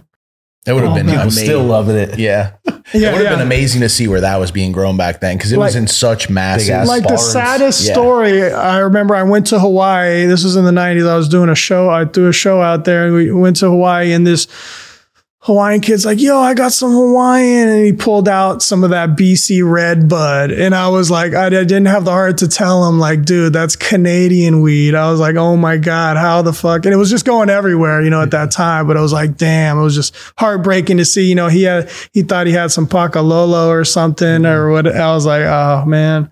And it was the BC red, the mac and cheese. And I was like, what the hell? So he probably got sold it as like, hey, brother, we got some local for you. And he bought it. He's thinking like, hell yeah, this smells like pineapple. Yeah, no, people get fooled all the time. Oh man. Things are going good and everything. Like, how did you start catching wind that you're like, yo, I think I'm gonna dip, or were you taking losses where like was shit going bad at that time, or was it like great and you're like, damn, I'm gonna have to leave this? Shit was ultimately great. You know, I was doing my thing and, you know, just doing music. I was very passionate about music and trying to put out music and really just wholeheartedly had like a stable of just different artists and was building a music studio and was really just trying to go all the way with the music stuff, you know. And we had like I had my little clothing stuff I was doing at the time, mostly just hoodies and shirts and shit like that, you know. But yeah, I mean, it wasn't evident, you know. I mean, I was starting to catch wind of stuff in like 99 and stuff like that. But it was only when I went down to, I actually went down to 850 Bryant, which is like the head police station in San Francisco, to go pay like a traffic ticket. And one of my friends that I sold weed to, his girlfriend was a lawyer, and she ended up getting into the elevator with me when I was leaving, going downstairs. And she told me, if you can leave the country right now and pack it up, like basically leave. That's like a godsend. So that was, she's like, your name's going around right now in certain circles right now and in certain rooms right now. Basically, she's hearing it, you know, and she was like a pretty high hitting lawyer. And so she's like, if you can pack all your shit up and leave right now. And then I'm like building a studio. I got all these cars and got a life that I've somewhat built, you know what I mean? And it's like of just years and years of just grinding and doing my thing there in San Francisco. And then to just try to have to pack up everything and try to sell what you can, and then just essentially just leave, you know, leave the country. What's going through your mind that day when you get back out of the elevator? That was like stressful. It was like, I mean, it wasn't like one of those things I could literally leave right away. It's like, you got to get a plan together, figure out what you're doing and so forth. So, but it's like, you know, it was like the hammer was getting ready to come down, so to speak, you know, and I was just really just adjacent to somebody else's issues. It wasn't even my own issues. I just got basically fingered in the case. They were like, yo, this guy, There was like a couple people like telling in the case, and they kind of fingered me as like the, you know, scapegoat in a sense for some things, just to whatever, like just I was just somebody they could try to throw under the bus, you know, in a sense. So for me, it was like, okay, stay and find out what's going to happen and try to fight this case, get into basically being, you know, what's going to happen is how that all works is they get you and then they threaten you with a ton of time, and you're going to try to roll or you're going to do that time. You know, I'm the type of person that would just probably do the time, you know, that's just like who I am. And it's like, I would, rather than stick around for all that, I was like, I'd rather just fucking leave the country, you know? And it goes back to like being like somebody who's kind of international in that sense anyway. So I was like, all right, well, I guess I got to go start over somewhere else, basically, you know? So you start to go to like, so you get that advice in your head, you start to go through like, I wonder if she's like lying to me, or, you know, or you just know immediately like, nah, this is what's up. And I need to. Like, I mean, I pretty much knew immediately that was the case. And then not only that, somebody else had like sent a kite from jail that had already been swooped up after she had told me, basically told me like, yo, tell Pelly to, you know, to leave or whatever the country. So I got it like twice. How long? Or tell Pelly that shit's about to happen. That's like, I think all he said. He didn't say leave the country or anything. He was like in jail and sent a kite out essentially to like let me know. How long from the time she told you that in the elevator was it until you got to dip? I mean, it was basically, I'd say, I mean, I don't know. I'm trying to wonder. It was like a couple weeks, if not a month, but I think it was almost like weeks, damn near. Yeah. That's quick though. I know, but I wasn't able to do everything. I just basically had to leave a lot of shit behind, hope some friends would like handle some shit for me. But you know how that goes. It's like, it's hard to like have anybody you can really count on in this shit, you know? People are pretty wishy-washy. It's like you maybe have a few solid friends that are going to hold you down. And then a lot of them are just everybody's kind of around because you got money and you got shit and it's all popping at that time, you know? And then when all that's gone, then like who's, yeah, exactly. Who's standing when the smoke clears, so to speak, you know? So you just booked a flight? And you're like, I just booked the flight. I mean, that was alone was like, yeah, exactly. Yeah, I didn't know. I wasn't sure what to expect, but I kind of ended up flying out of the country without a hitch, luckily, and so that was good. Where'd you head to? I ended up going to Amsterdam. Yeah, perfect choice. yeah. You're like, come get me over here, man. Yeah, I ended up going to some of the best weed refugees of all time have done that. Yeah, literally exactly. That move from California straight. Yeah. Sam the Skunk Man. I mean, bro, on and on. Yeah, there's a lot of people. You go out there and you start thinking these guys are all Dutch, and you're like, no, I'm from California. You're like, wait, what? Yeah. Oh, I'm from New York. You're like, oh, okay. Yeah, Soma's from New York over there. Yeah. There's a lot of expats that have kind of gone over there and made a life for themselves. You know what I mean? And some of them, like you say, are because they're trying to either get away from something or they just want, you know, a different lifestyle. Mm-hmm. You know, at the time where it was like, back in the day, it was like some place where you could go and not be persecuted for weed too, you know? So it was like a little more freedom, you know?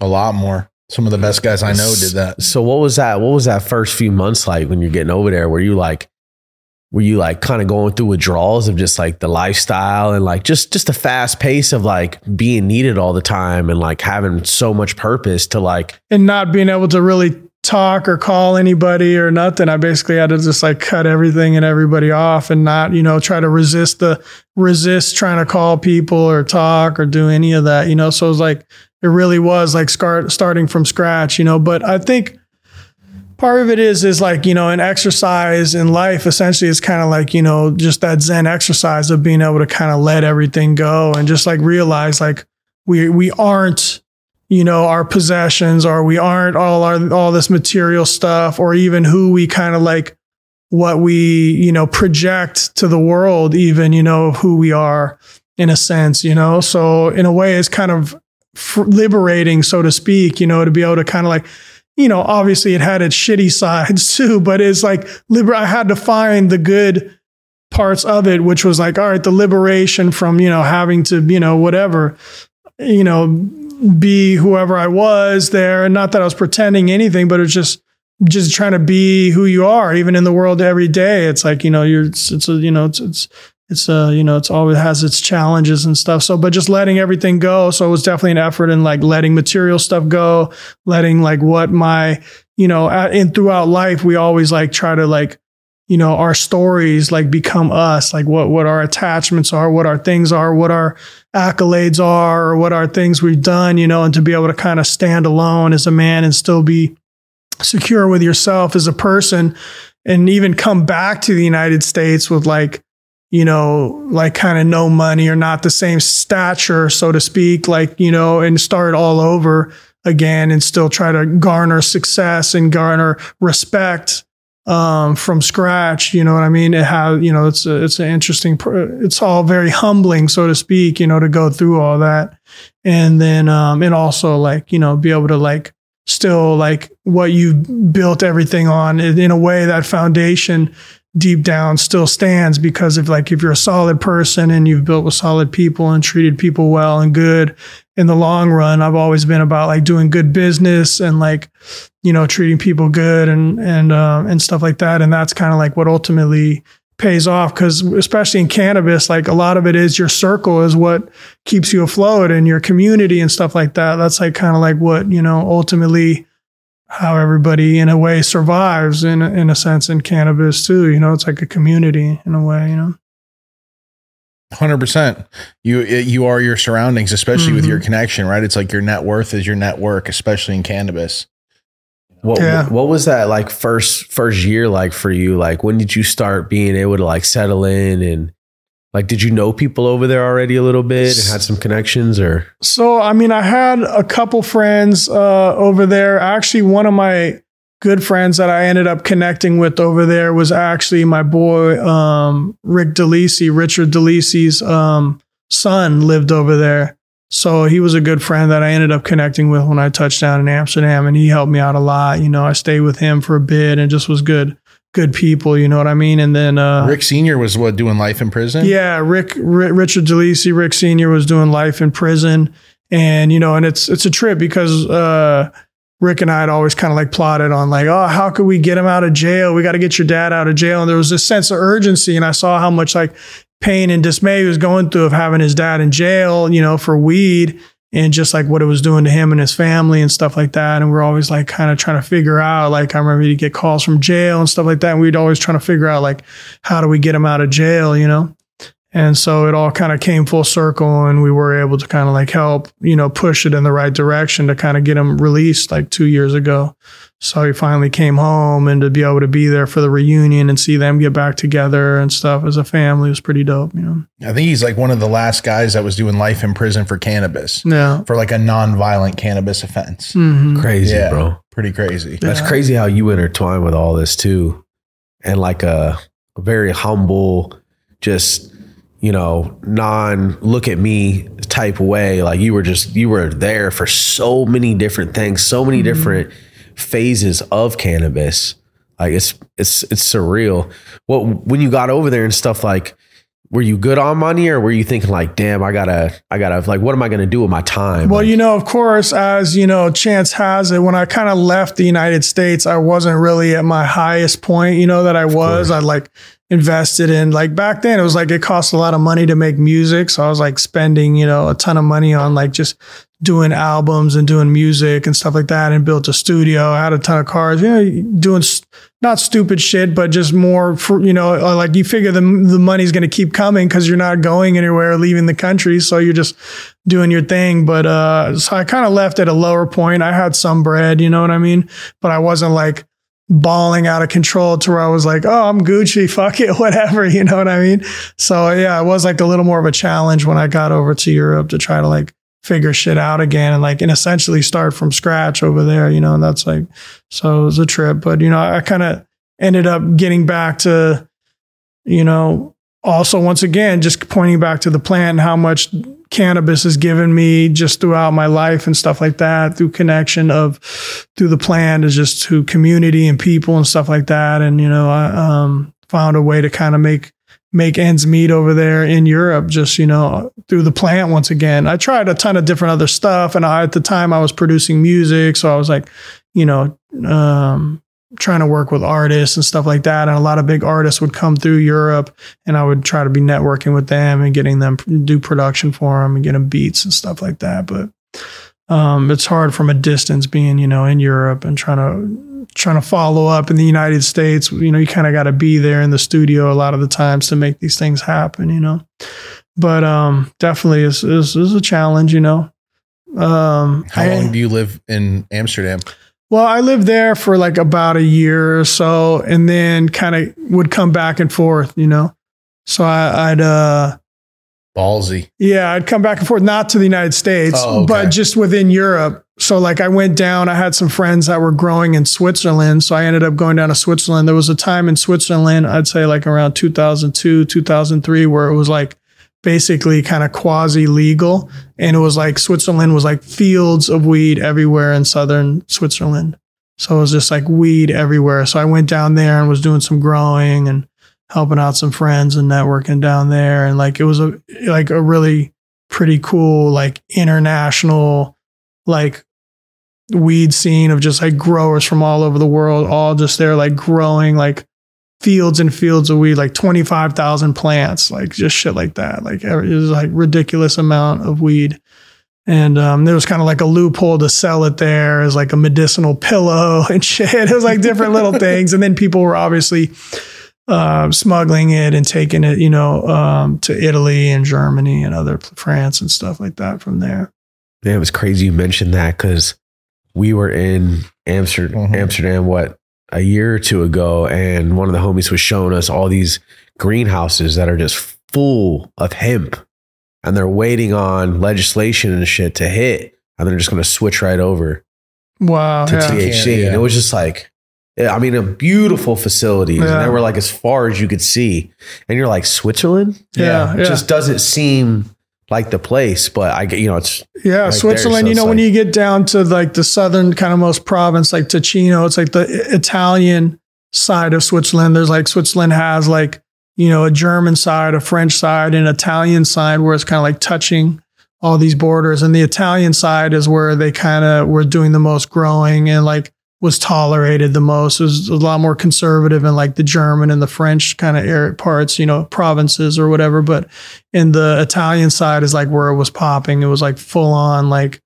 just like weed fest. Like, and all these people were coming, like all this kind of like European trimmigrants were coming from all over and like trimming, like huge trim parties. And it was really pretty a dope time in cannabis for sure. It was really dope. Yeah, you saw like so many different facets of the game. Like it's pretty crazy. And you're like, so moving into that, like, how long did you stay in Amsterdam? So, I stayed, I was kind of bouncing back and forth between Amsterdam, Switzerland, and Spain, and like a little bit of Italy, so that's kind of like my main thing. And being born in Spain, I spent a lot of time there, you know, also. Was your dad still there? My dad still lived there. Yeah. Yeah. I mean, I have my own place and everything, but that was great. Yeah, that was great. Just because I hadn't had a chance to spend like a lot of time with them over the years, you know, since I kind of grew up mostly with my mom.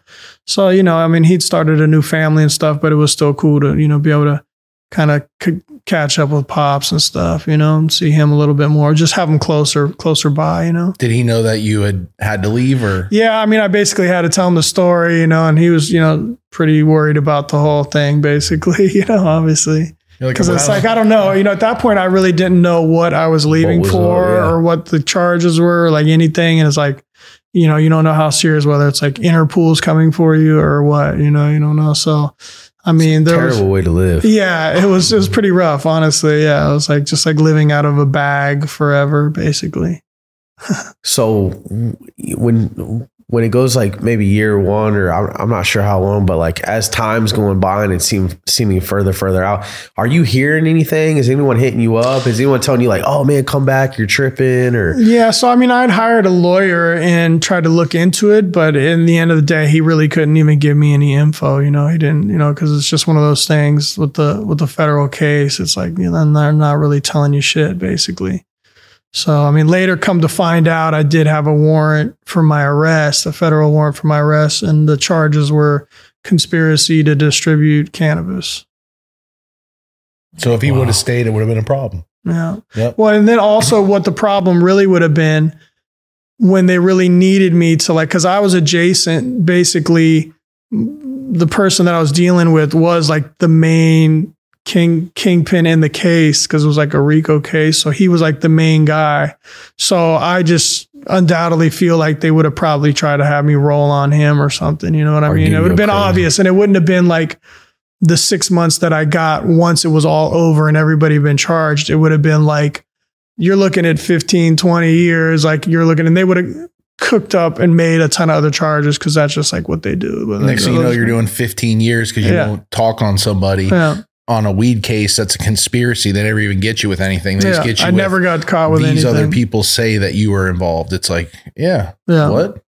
So Crazy. So that's where that was. That's, you know, so yeah, it was worrisome, wondering what was going to happen. Yeah, it's like days are long. Yeah, when you have that on your mind, for sure. What's how long was it before you? How long were you abroad? So I mean, I actually stayed in Europe until about 2005. And then like my passport was running out. So I ended up going to Mexico. Because down in Mexico, like Europe, it's hard to wiggle around without a passport. Mm-hmm. Whereas like Mexico, you could wiggle around without a passport if you needed to, you know? Damn. So I made sure to make enough bread and then leave Europe, go to Mexico, and then stayed there for like another 4 years, basically, before I tried to come back to the United States. So what is that, like 3 or 4 years you stayed in Europe? Yeah, I stayed in Europe I got there in 2001. So I stayed there for about like almost 4 years, probably. What's some of the memories and like some of the things that you ran into over there that you're just like, maybe you're like, man, I got to get out of here, or like, man, you're glad to be there. Like, what's your mind frame at that point? I mean, honestly, it was like overall pretty good experiences, you know, aside from like maybe not like being, you know, like flush with paper, but as far as like just like living, like I did some like really good memories of just like living, you know, because I mean, the United States, it's like when I was in the United States and just grinding, it's like, you know, it becomes just a blur. It's just like the same, every day is kind of the same thing in a way, you know, and we get into these routines where you can just keep going and doing the same shit over and over again. It's the same thing, you know, and unless you switch it up, it's like, all right, well, 15 years just flew by, you know, just grinding, and it all seems like the same thing. And I was like living in San Francisco. It's like, where I was living, it's like the foggy part of the city. It's like, it's just foggy all the time. You don't even know if it's summertime or anything. And it's just like days just fly by. You're like, oh shit, there goes, you know, 10 years just flew by. You don't even know, you know what I mean? It's just like life can fly by with the routine or whatever. So it was good to get out of that and just like be living somewhere else and break up the routine and appreciate life. And, you know, like I would always say is like, I'd rather be, you know, living on a beach or in the mountains, like eating fucking, having to forage than like do a day in jail if I can avoid it type of shit. You know what I mean? So That like is the your thought. freedom is so important, you know, ultimately, and life itself. So like, you know, So bringing it into Mexico, when you just get there, what do you think? And what's going through your mind? And then what's crazy too is that like your dad went to Mexico and your brother was already in Mexico. So there was that kind of your thought of like, well, they were there. Like if they do it, I could live there too. yeah, I mean, you know, honestly, so it's like, you know, I mean, basically I never really said this, but my brother who passed away, rest in peace, he had left the United States like 20 years earlier too, and actually basically went on the run too. And it left and lived outside of the United States for like 30 something years. Holy shit. So he never came back. He never came back. He couldn't come back. Yeah. Couldn't. Yeah. I couldn't come back. Could you speak on that? Like, what was it? I mean, it was, you know, it was like kind of at that point, it was like kind of the, you know, it was just the heyday of fucking the 80s, basically, of, you know, it was just drug related, you know. They would have no violence or anything like that, but just drugs. Yeah, it would have come back. It would have been like all bad, you know. Wow. Yeah. So you already seen these examples like kind of play out and stuff. So in your head, it couldn't have seemed like that crazy. Because I feel like for most people, they can never leave like that. Try to grasp doing Or they something might go like for that. Yeah. 6 months and come right back. Yeah. Or go to another state or something, right? Think you're good. Yeah. Yeah. Or It's they like you say, can't like, really- I'll leave if this ever happens.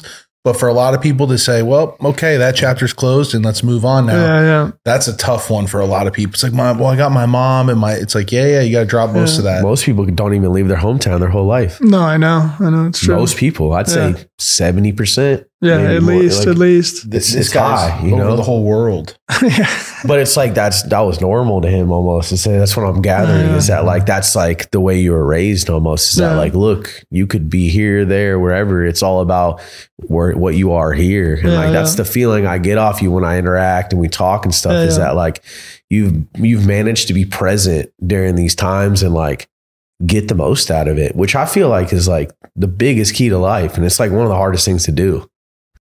It is. You're right about that. Yeah. It's everybody's like, you know, we have certain levels of attachment to stuff and things like that. And it's hard for people to let go, you know what I mean? Of stuff. And I mean, in life, nothing's really permanent, so to speak, you know, so you kind of got to be able to just be prepared for, you know, for that. Change is inevitable. You know, it's always going to be some kind of change, you know?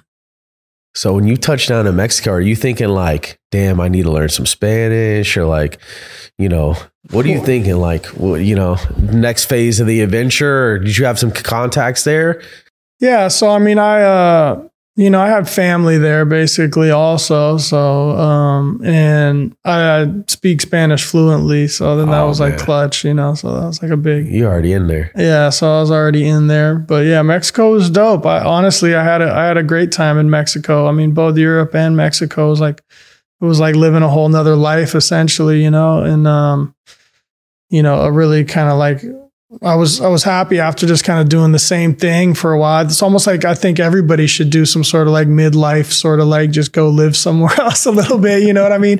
Even though it's kind of tough coming back and like starting, and there's something to be said about like being in the same spot long enough to build whatever it is you're trying to build too, you know? So it's like my approach now is like, I'm very focused on just like building my brand and just like staying put and just like working on that, you know? And it's something I'm passionate about. And so I'm just like focused on that, but definitely like, you know, there's something to be said about like, you know, just making sure to break it up and enjoy life and go do some different shit though, for sure at the same time, you know? Of all the places you were living, who has the best food? Damn, that's a good question right there, you know? I mean, damn, I'd have to say, I mean, if I could, you know, I'd say, let's see. I mean, San Francisco has a diversity. If I'm going to say San Francisco, it has like all these different cultures and so much different stuff, obviously. But, and then Mexican food is like fire. I can pretty much eat that almost every day.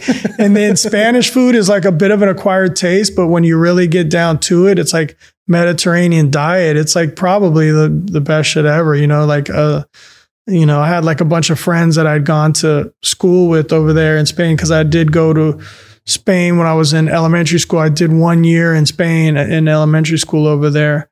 That didn't end up counting as a year when I got back to the United States, but I kind of had all these friends from that year in school over there in this little village in Spain, and they all had like farms and like, you know, goats and vegetables and olives and grapes and making wine. So when I was over there, we were like, it was like, you know, it was like a cooking show. Basically, it was just like making our own wine, making our own cheeses. And like, I barely eat meat, but it would be like every now and then they'd make some, you know, some jamon serrano, which is like the cured pork or this and that. And then like just like cooking over open fire and just like, it's like what you would say peasant food, you know what I mean? They're like growing it all there and everything, but it's like you come to like a Michelin star restaurant and it's like what they're serving there at the Michelin star restaurant, what you would consider like peasant food, you know?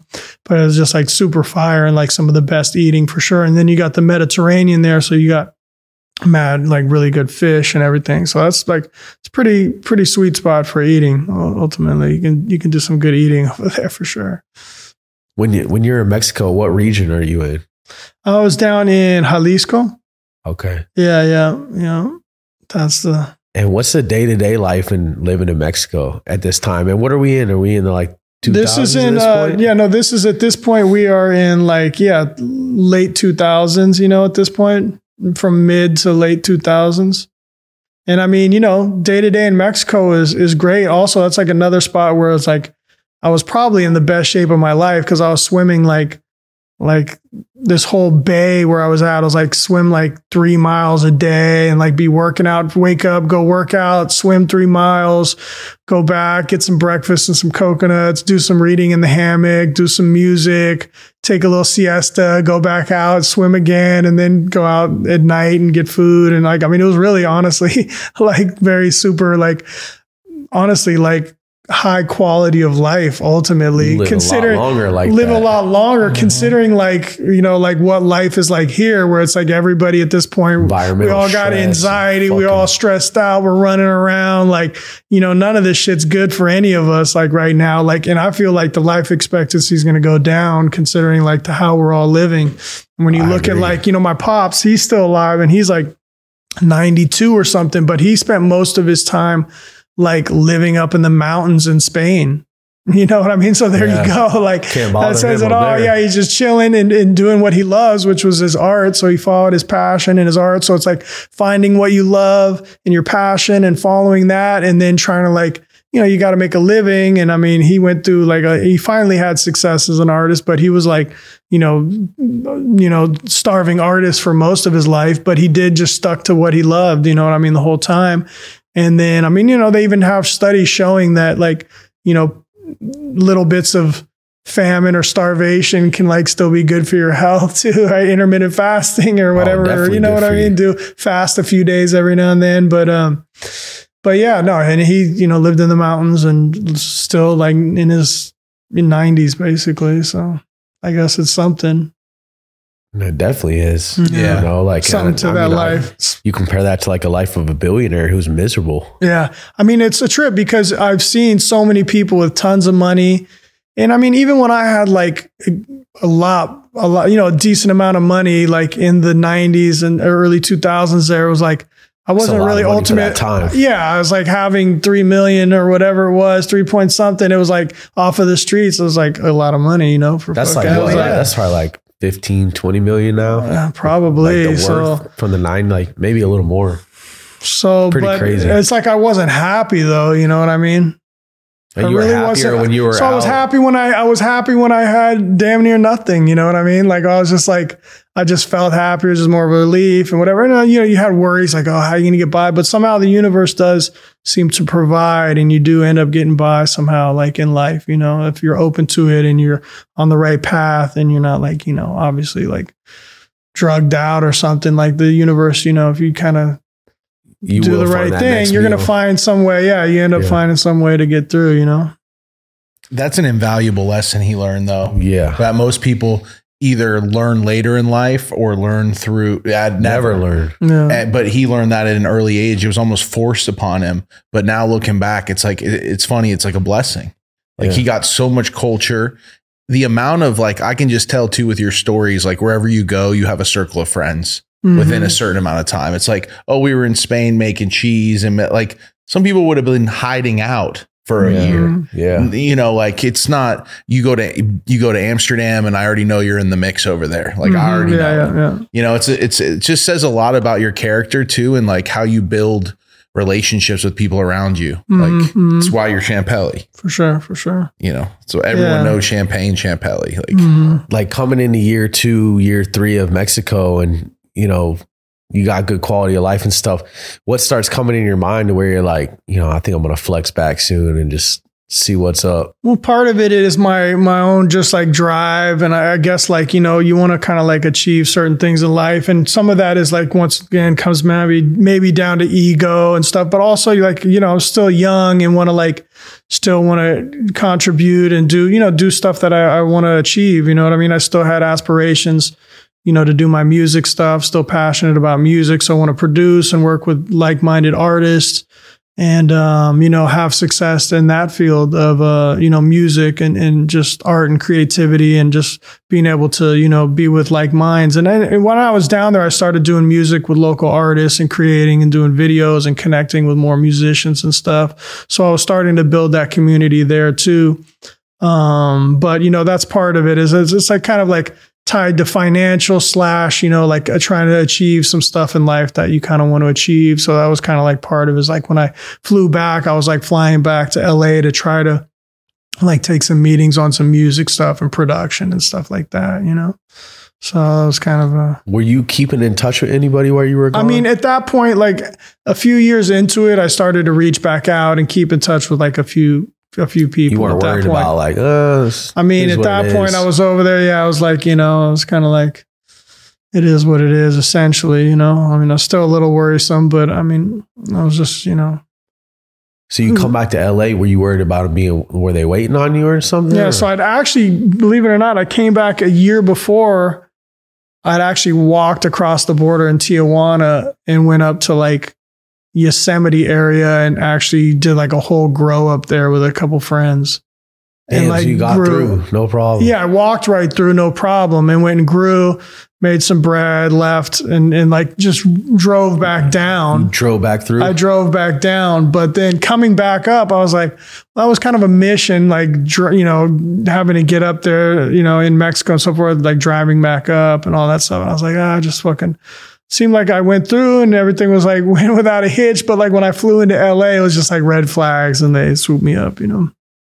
They fucking pull you to secondary and shit. Yeah, they're like, all right, here we go. Yeah, exactly. Now I'm gonna find out what's been going on, or well, essentially, then it'll tell you shit. But yeah, you know, you kind of know that it's some shit at that point, you know, when they basically take you, hand you over to the feds and they take you and put you down here in like the holding thing down here in LA for like, you know, the Fed shit basically. So it was all bad. I was like, at that point, I was like, something was up. Were you a little bit relieved? I mean, not really, because it's like, you don't know still. Yeah, no, I mean, I know it's related to that, but it's just bullshit because it's like, this is almost 10 years later. I thought the statute of limitations had already surpassed, but it's like federal is 10 years and not, you know, less. So I came back a little early, you know what I mean? Damn, so you just missed. Yeah, I was like 8.5 or 9 almost. 2, and I didn't know that, drove, you know, I know. I should have just drove too. For all you people at home, you should just drive. Yeah, exactly. Don't give them the advice. Well, you know, yeah. Make sure you drive. Yeah.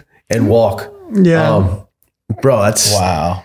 So you're getting nabbed up. Did you have that on your mind on the trip, or were you like, nah, I'm gonna be good? Mean, I thought about it. Obviously, flying up was definitely a worry, you know, like, all right, I'm flying in, you know, flying is gonna be different than driving. So I was like, oh shit, you know. So and times had caught up now. Obviously 9/11, all these things had already happened now. So like the coming in and out of places is much different. Yeah, much different. Yeah. I mean, it was like, you know, in LA is like the state of the art, like, you know, as far as like filtering through people from other countries coming in, like they're going to just like whatever you got or anything, it's all going to come up right there and they're going to see it, you know? They're like, Mr. Champagne, good to see you again. Well, they were actually joking, like, oh, the weed's joking with me about weed stuff. And like, you know, like as they were like had me in the car, taking me over there. Oh, so what's the strains of this and that? And, you know, they're like, you know, and like Yeah, just like Crazy. You know, I'm just like, I don't know. I'm still like, I don't know. What was the worst part about that? I mean, you know, it's just, I mean, what would I say the worst part? I mean, just your freedom, essentially, just knowing, you know, you're kind of stuck in there. You're powerless in a sense. You know, they take away, you know, you're just at these people's, you know, mercy in a sense, you know, and you know, they don't have your best interest in mind. They don't really give a shit about you. You're just another number in there. And it's like all your humanity's taken away and everything is like, you know, stripped down. And, you know, I had to also within that, I also had to like go super Zen and basically try to find like the good within that too, you know, and like try to meditate and read and exercise and try to not be like, because if you get like, you know, people go crazy in there just like thinking about getting out and this and that, like you can drive yourself crazy just like in there if you don't just find a way to become at peace with it and like make the most of the time. So I kind of like, you have to kind of be able to go inward on it. And like, and honestly, I did have some like pretty Zen moments in there where I was able to kind of let go of everything once again and just be like at peace in a sense, even though it like sucked, but you know, and I could barely eat any of the food because I'm pretty much like a pescatarian / vegetarian. So it was like, you know, every night I'd be trading everybody my meat stuff for like a little shitty little piece of lettuce or an orange or whatever, and like some grits or whatever. But it was like pretty bleak as far as the food goes, you know? Damn.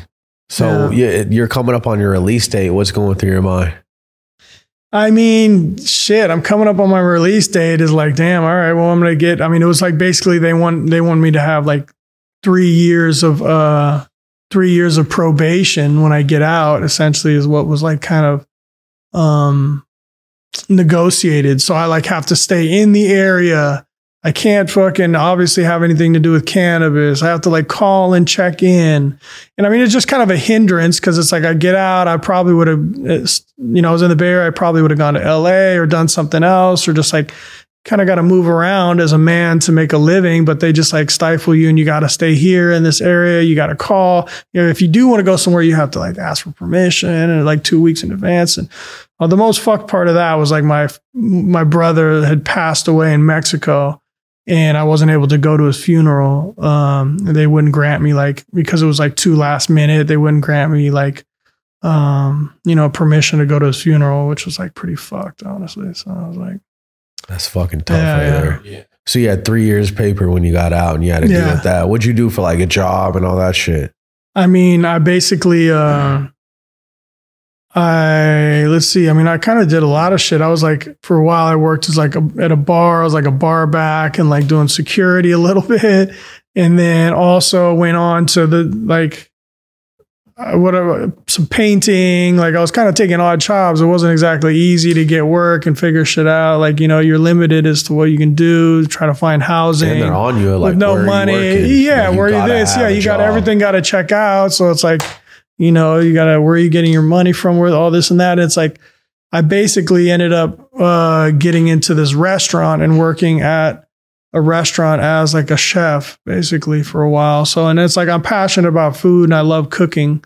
So it's like food was like a big, you know, part of my life. So, you know, I already knew a ton of cooking stuff, but I learned some technical stuff there and it was cool. It was cool. So that was like a good experience, you know, or something. I mean, it's hard ass work. Working in a restaurant is like no joke. That's just like a lot of hard work, to be honest.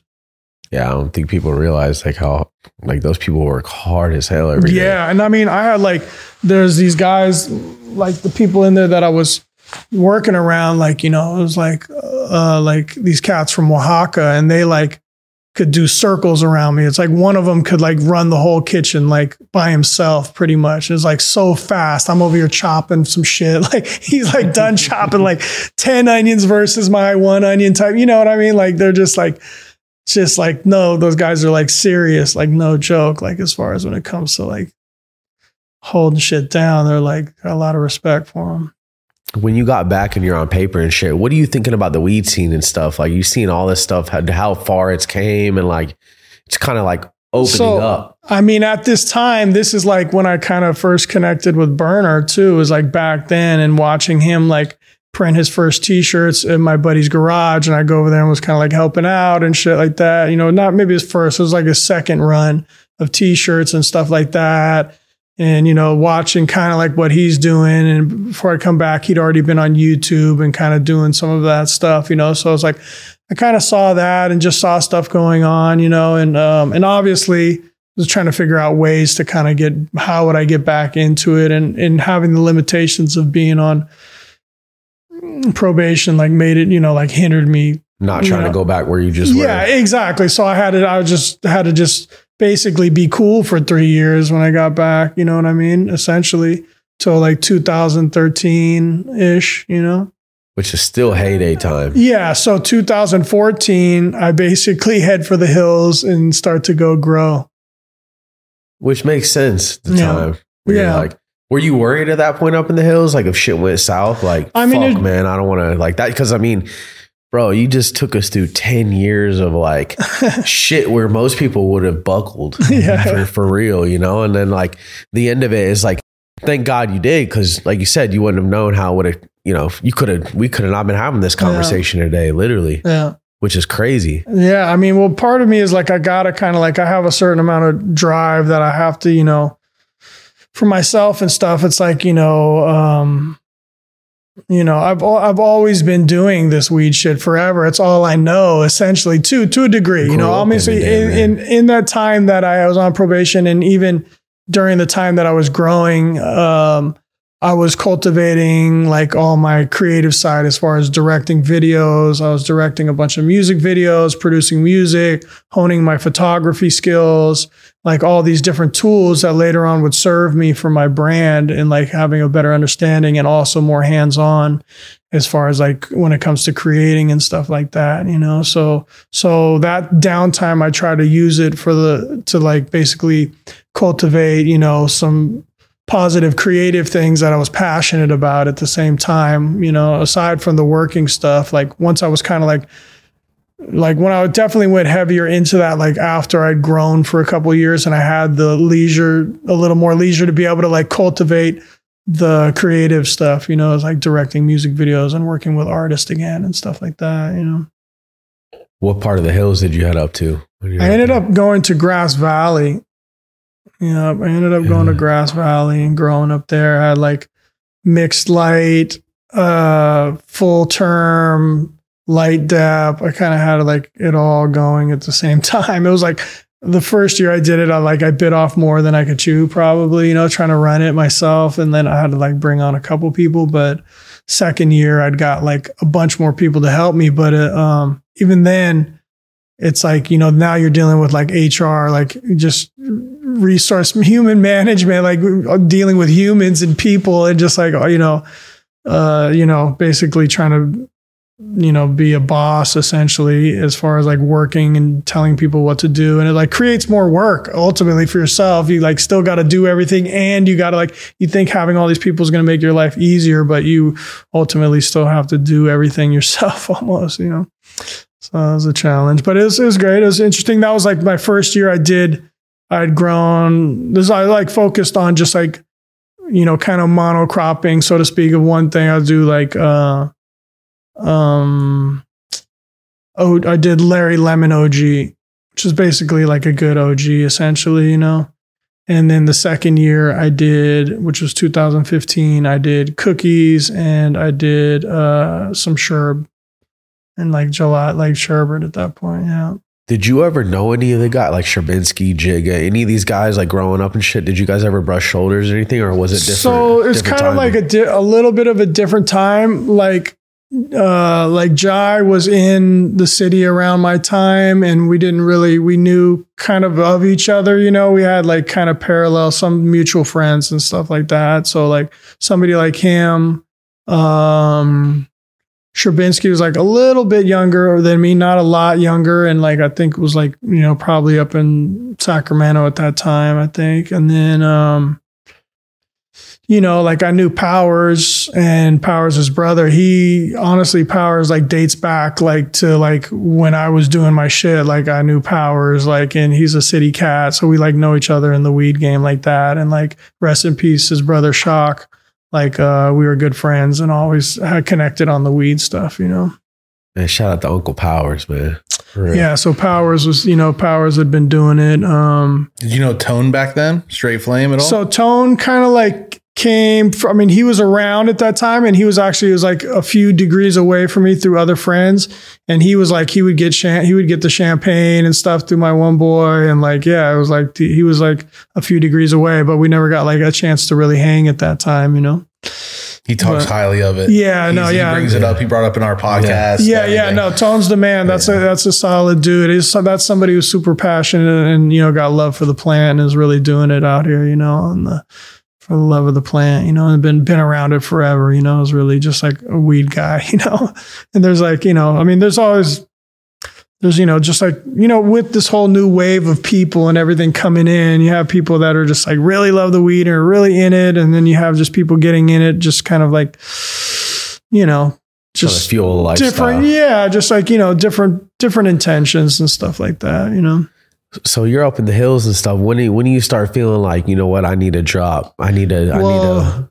Yeah, I start to see like 2017. I'm starting to see more brands and more stuff. I go out and go to like, I don't know if I went to a hemp con or I went to something like, and I was like, you know what? Like, you know, other people were like, you should bring it back, this and that. Like Burn at one point wanted to do like an interview with me. And then I was like, you know what? I was just like too sketched out to even talk about my story still. I was just still like very, you know, in the cuts just because of the nature of, you know, the game and shit. And so, but I was like, you know what? Fuck it. I'm going to bring back the brand, you know, so to speak. So that's why I started working and really starting to focus on the brand, you know what I mean? And that was like first kind of like through music, like doing music videos with artists and making music, producing music for artists that I was going to like release on, you know, on the brand, on my label. It's just kind of a lifestyle. So there's the component of music, clothing, and cannabis, which it's kind of always been. And, so that was kind of like, you know, one of the mediums that I was expressing myself through was the music and stuff. And then I also have like actual champagne seeds from back in the day. So like kind of managed to like have those tucked away the whole time pretty much, you know, and like a whole other gang of old seeds as well. So I like got like a really like unique library of old school stuff, you know, still, which is pretty cool. That's fucking legendary. So you actually got to bring it back. Yeah. So I haven't even cracked them yet. I haven't even brought it back. Yeah. So and a lot of that just stems from like just wanting to have like a space that I really have control of and everything where I'm like, you know, fully saw. But I mean, meanwhile, I've been doing like these last couple of years, I've been doing a ton of breeding projects. I got like a few different people that I'm working with as far as breeding goes, just because it's like, I had to come to the realization I can't do everything by myself. So I'm like, you know, finding good people. And it's taken a few years to just like gel with people and build that trust and those relationships, even with cultivations, you know, where you want to be like, you feel comfortable like working with people, you know what I mean? And knowing that they're going to say what they're going to do and so forth. And, you know, and I mean, sometimes relationships, even after a few years, can go bad like that. But for the most part, the people that I've kind of circle I've got right now is like really good people. And it's been working out pretty good, you know? And that brings us to like the 50 flavors on the table and like what you've been doing, like even, you know, the last couple months, if not years, hunting down new stuff. Like, let's talk about some of this new stuff. Yeah, no, I mean, my aim is obviously to have like a proprietary menu where it's like, I could almost call everything that I have my own, you know, so to speak. You know, once again, right now I've been, you know, basing stuff on existing things mostly. And starting to bring out some of my old seed stock and starting to introduce some of these older things, you know, into some of the newer stuff, you know? But yeah, so the goal is to have my own proprietary menu that's unique, and that's like coming together, you know, finally. And part of it was like, you know, as a breeder, as a cultivator, as somebody that's passionate about weed, like, and people have a certain expectation, from me of me having a certain level of quality and unique smoke too. So it's like, I'm not going to I can't come out and my whole line is just stuff that exists. You know what I mean? I might have one or two things that I've like hunted or really picked or curated or whatever that maybe is like, oh, it's a lemon cherry, but it's the most candiest, sickest cut, that we've found that, that we're going to have on the menu there. But most of it, like I'm proud to say, out of like the 5 different SKUs that we just dropped last year at the end of the year, the end of the quarter there, we just dropped in the rec market for the first time. I could say that 4 out of 4 of those things, all of them are unique profiles, like different than just I have one candy lemon cherry just to have it because you kind of need it as a staple, and it's a fire ass one that burns white. That's solid, the Exclusivo. So, and I mean, I do like that, you know what I mean? And respect to everybody that put in the work for that strain to get where it is today, and it's requires a lot of hands and a lot of people. A lot of times it's not just one person, but yeah, just all about like creating the new menu and bringing that out. And over this next year, I'm scaling up a ton of these things and obviously having to hunt them and get things all dialed in. And then basically, I mean, I've got like so many different new breeding projects coming, and I just finished like 2 other breeding projects with so I got a ton of new seeds. I got like this really exciting one I'm doing. I got like a lot of shit in the works to where it's like genetics isn't going to be an issue. And then I'm like finding like a lot of keepers and things I'm super stoked on already. Like I'm like, shit, I'm excited about a lot of the things. Like, I mean, this initially out of these like 20 things was originally like 125 different things. Wow. All different crosses too.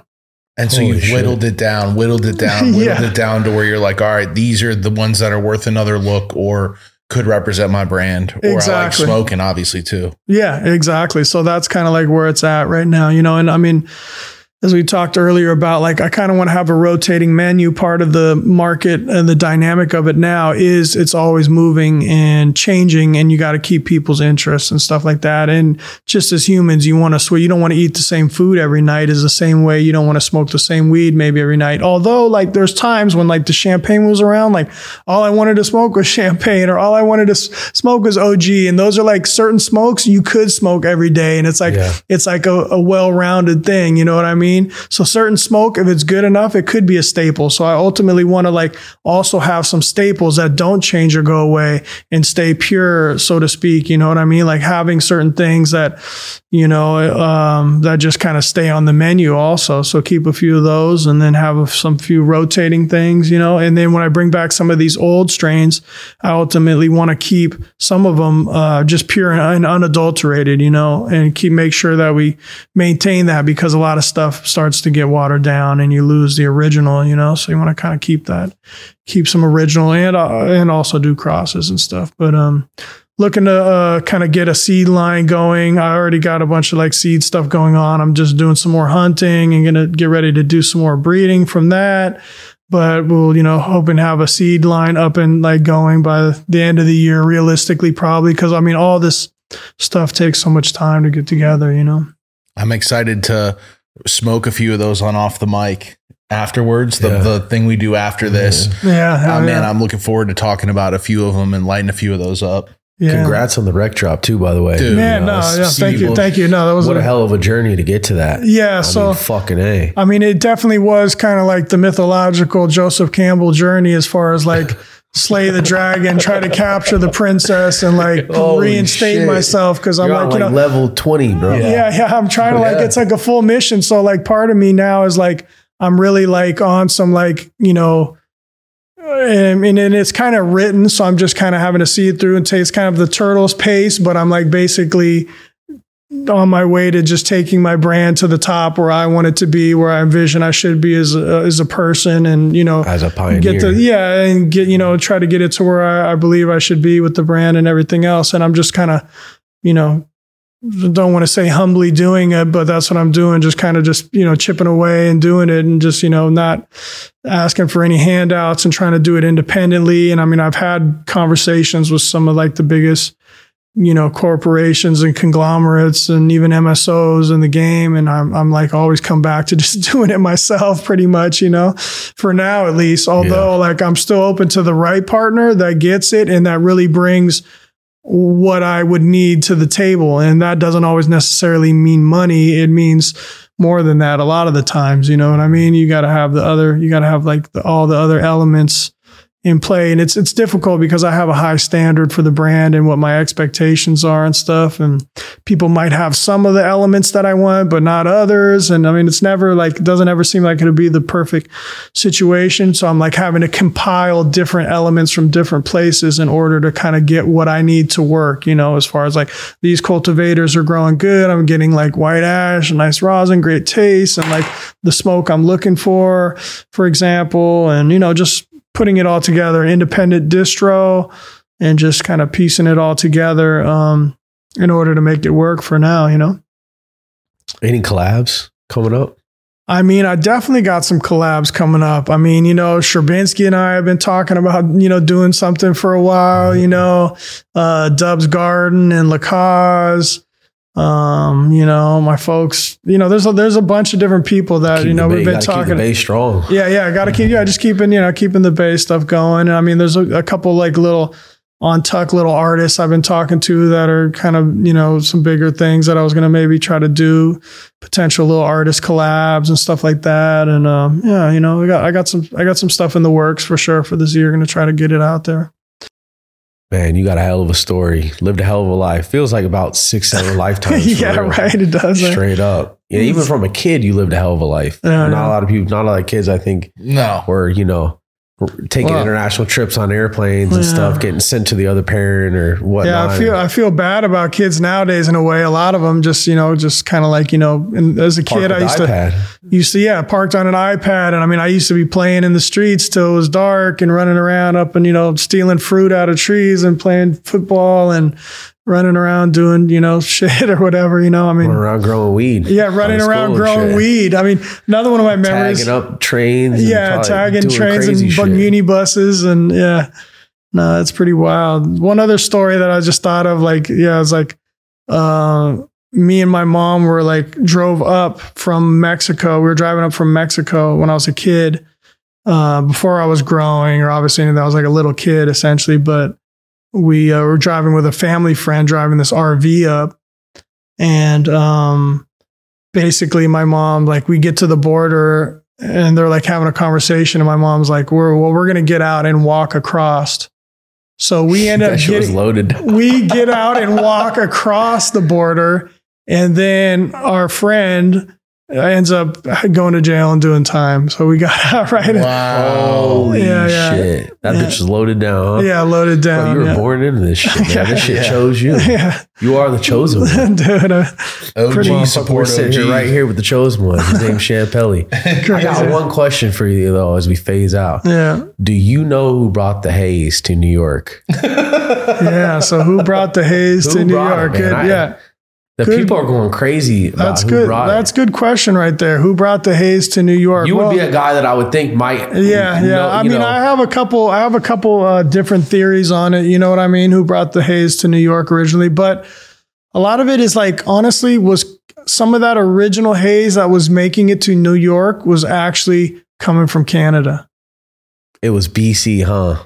It's coming from Canada. I remember BC haze. I feel like that's when we got that in Florida. Because for sure. I maybe got lied to and got told it was grown local. Because it was different. Yeah. Some of it was actually coming from there. And I mean, you know, New York isn't far from Amsterdam. So a lot of seeds would make it over there. People would grow it upstate and different stuff like that. But a lot of Canadian weed would come through Buffalo and whatever, and Detroit, and, you know, through Michigan or wherever the borders touch right there, and like it would make it over to the East Coast, you know.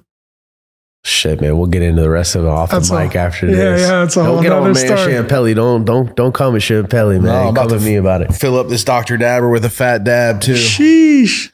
Oh, man. Shit, man. Any shout outs, anything while we close out? It's been a hell of a day. I'm just happy we got to kick it today, it's a lot. bro. I know it was last minute, but man, I'm glad we finally got it in. You know what I mean? Super pleasure. I'm just honored you guys would have me on the podcast and open up your story and your life like this. It means a lot, bro. For real. Thank you. Yeah, no, for sure, man. Definitely. I mean, I'll just say keep a lookout for all the different flavors that we got coming out this year. You know, whether it's the Ropium, the Super Gremlin, the Cassis, the Exclusivo, the Modiano, and then also just check out Champelli.co. I got a ton of different clothing dropping up there. We got all types of different drip up there. So definitely check out the clothing, So that's a big thing. I'm super passionate about being hands-on with the clothing design and stuff, and got a lot of different cut and sew pieces and stuff and cool things that we're doing. I got to get a tech jacket or something. I gotta get to we got to come up to the Bay. Actually my fulfillment's down here in LA, so we could try to, Well, shit, man. Support this man. If you're at home, support this man. Go to Champelli.co and buy some of the gear. Post up, man. I mean, this is a real ass individual that's a true pioneer in the game, in my opinion, and one of the first, and is going down as one of the greats, definitely. Man, well, thank you, man. Bro. Thank you, guys. If you're a badass grower and you think that you can grow the fire, I mean, dude, show this dude some flour. Give this dude some flour, because maybe you end up getting some seeds from way back to hunt down. Who knows what could open up the door for what? If you're a fire grower out there, put some fire in Champelli's hands. Like, you never know. That's right, man. I'm looking for definitely good cultivators. That's what it's kind of coming down to right now. People that are just like worthy of the task of like growing some shit to its like utmost what it needs to be, and I got like no shortage of different new genetics and strains right now. So it's definitely a perfect time for that, for sure.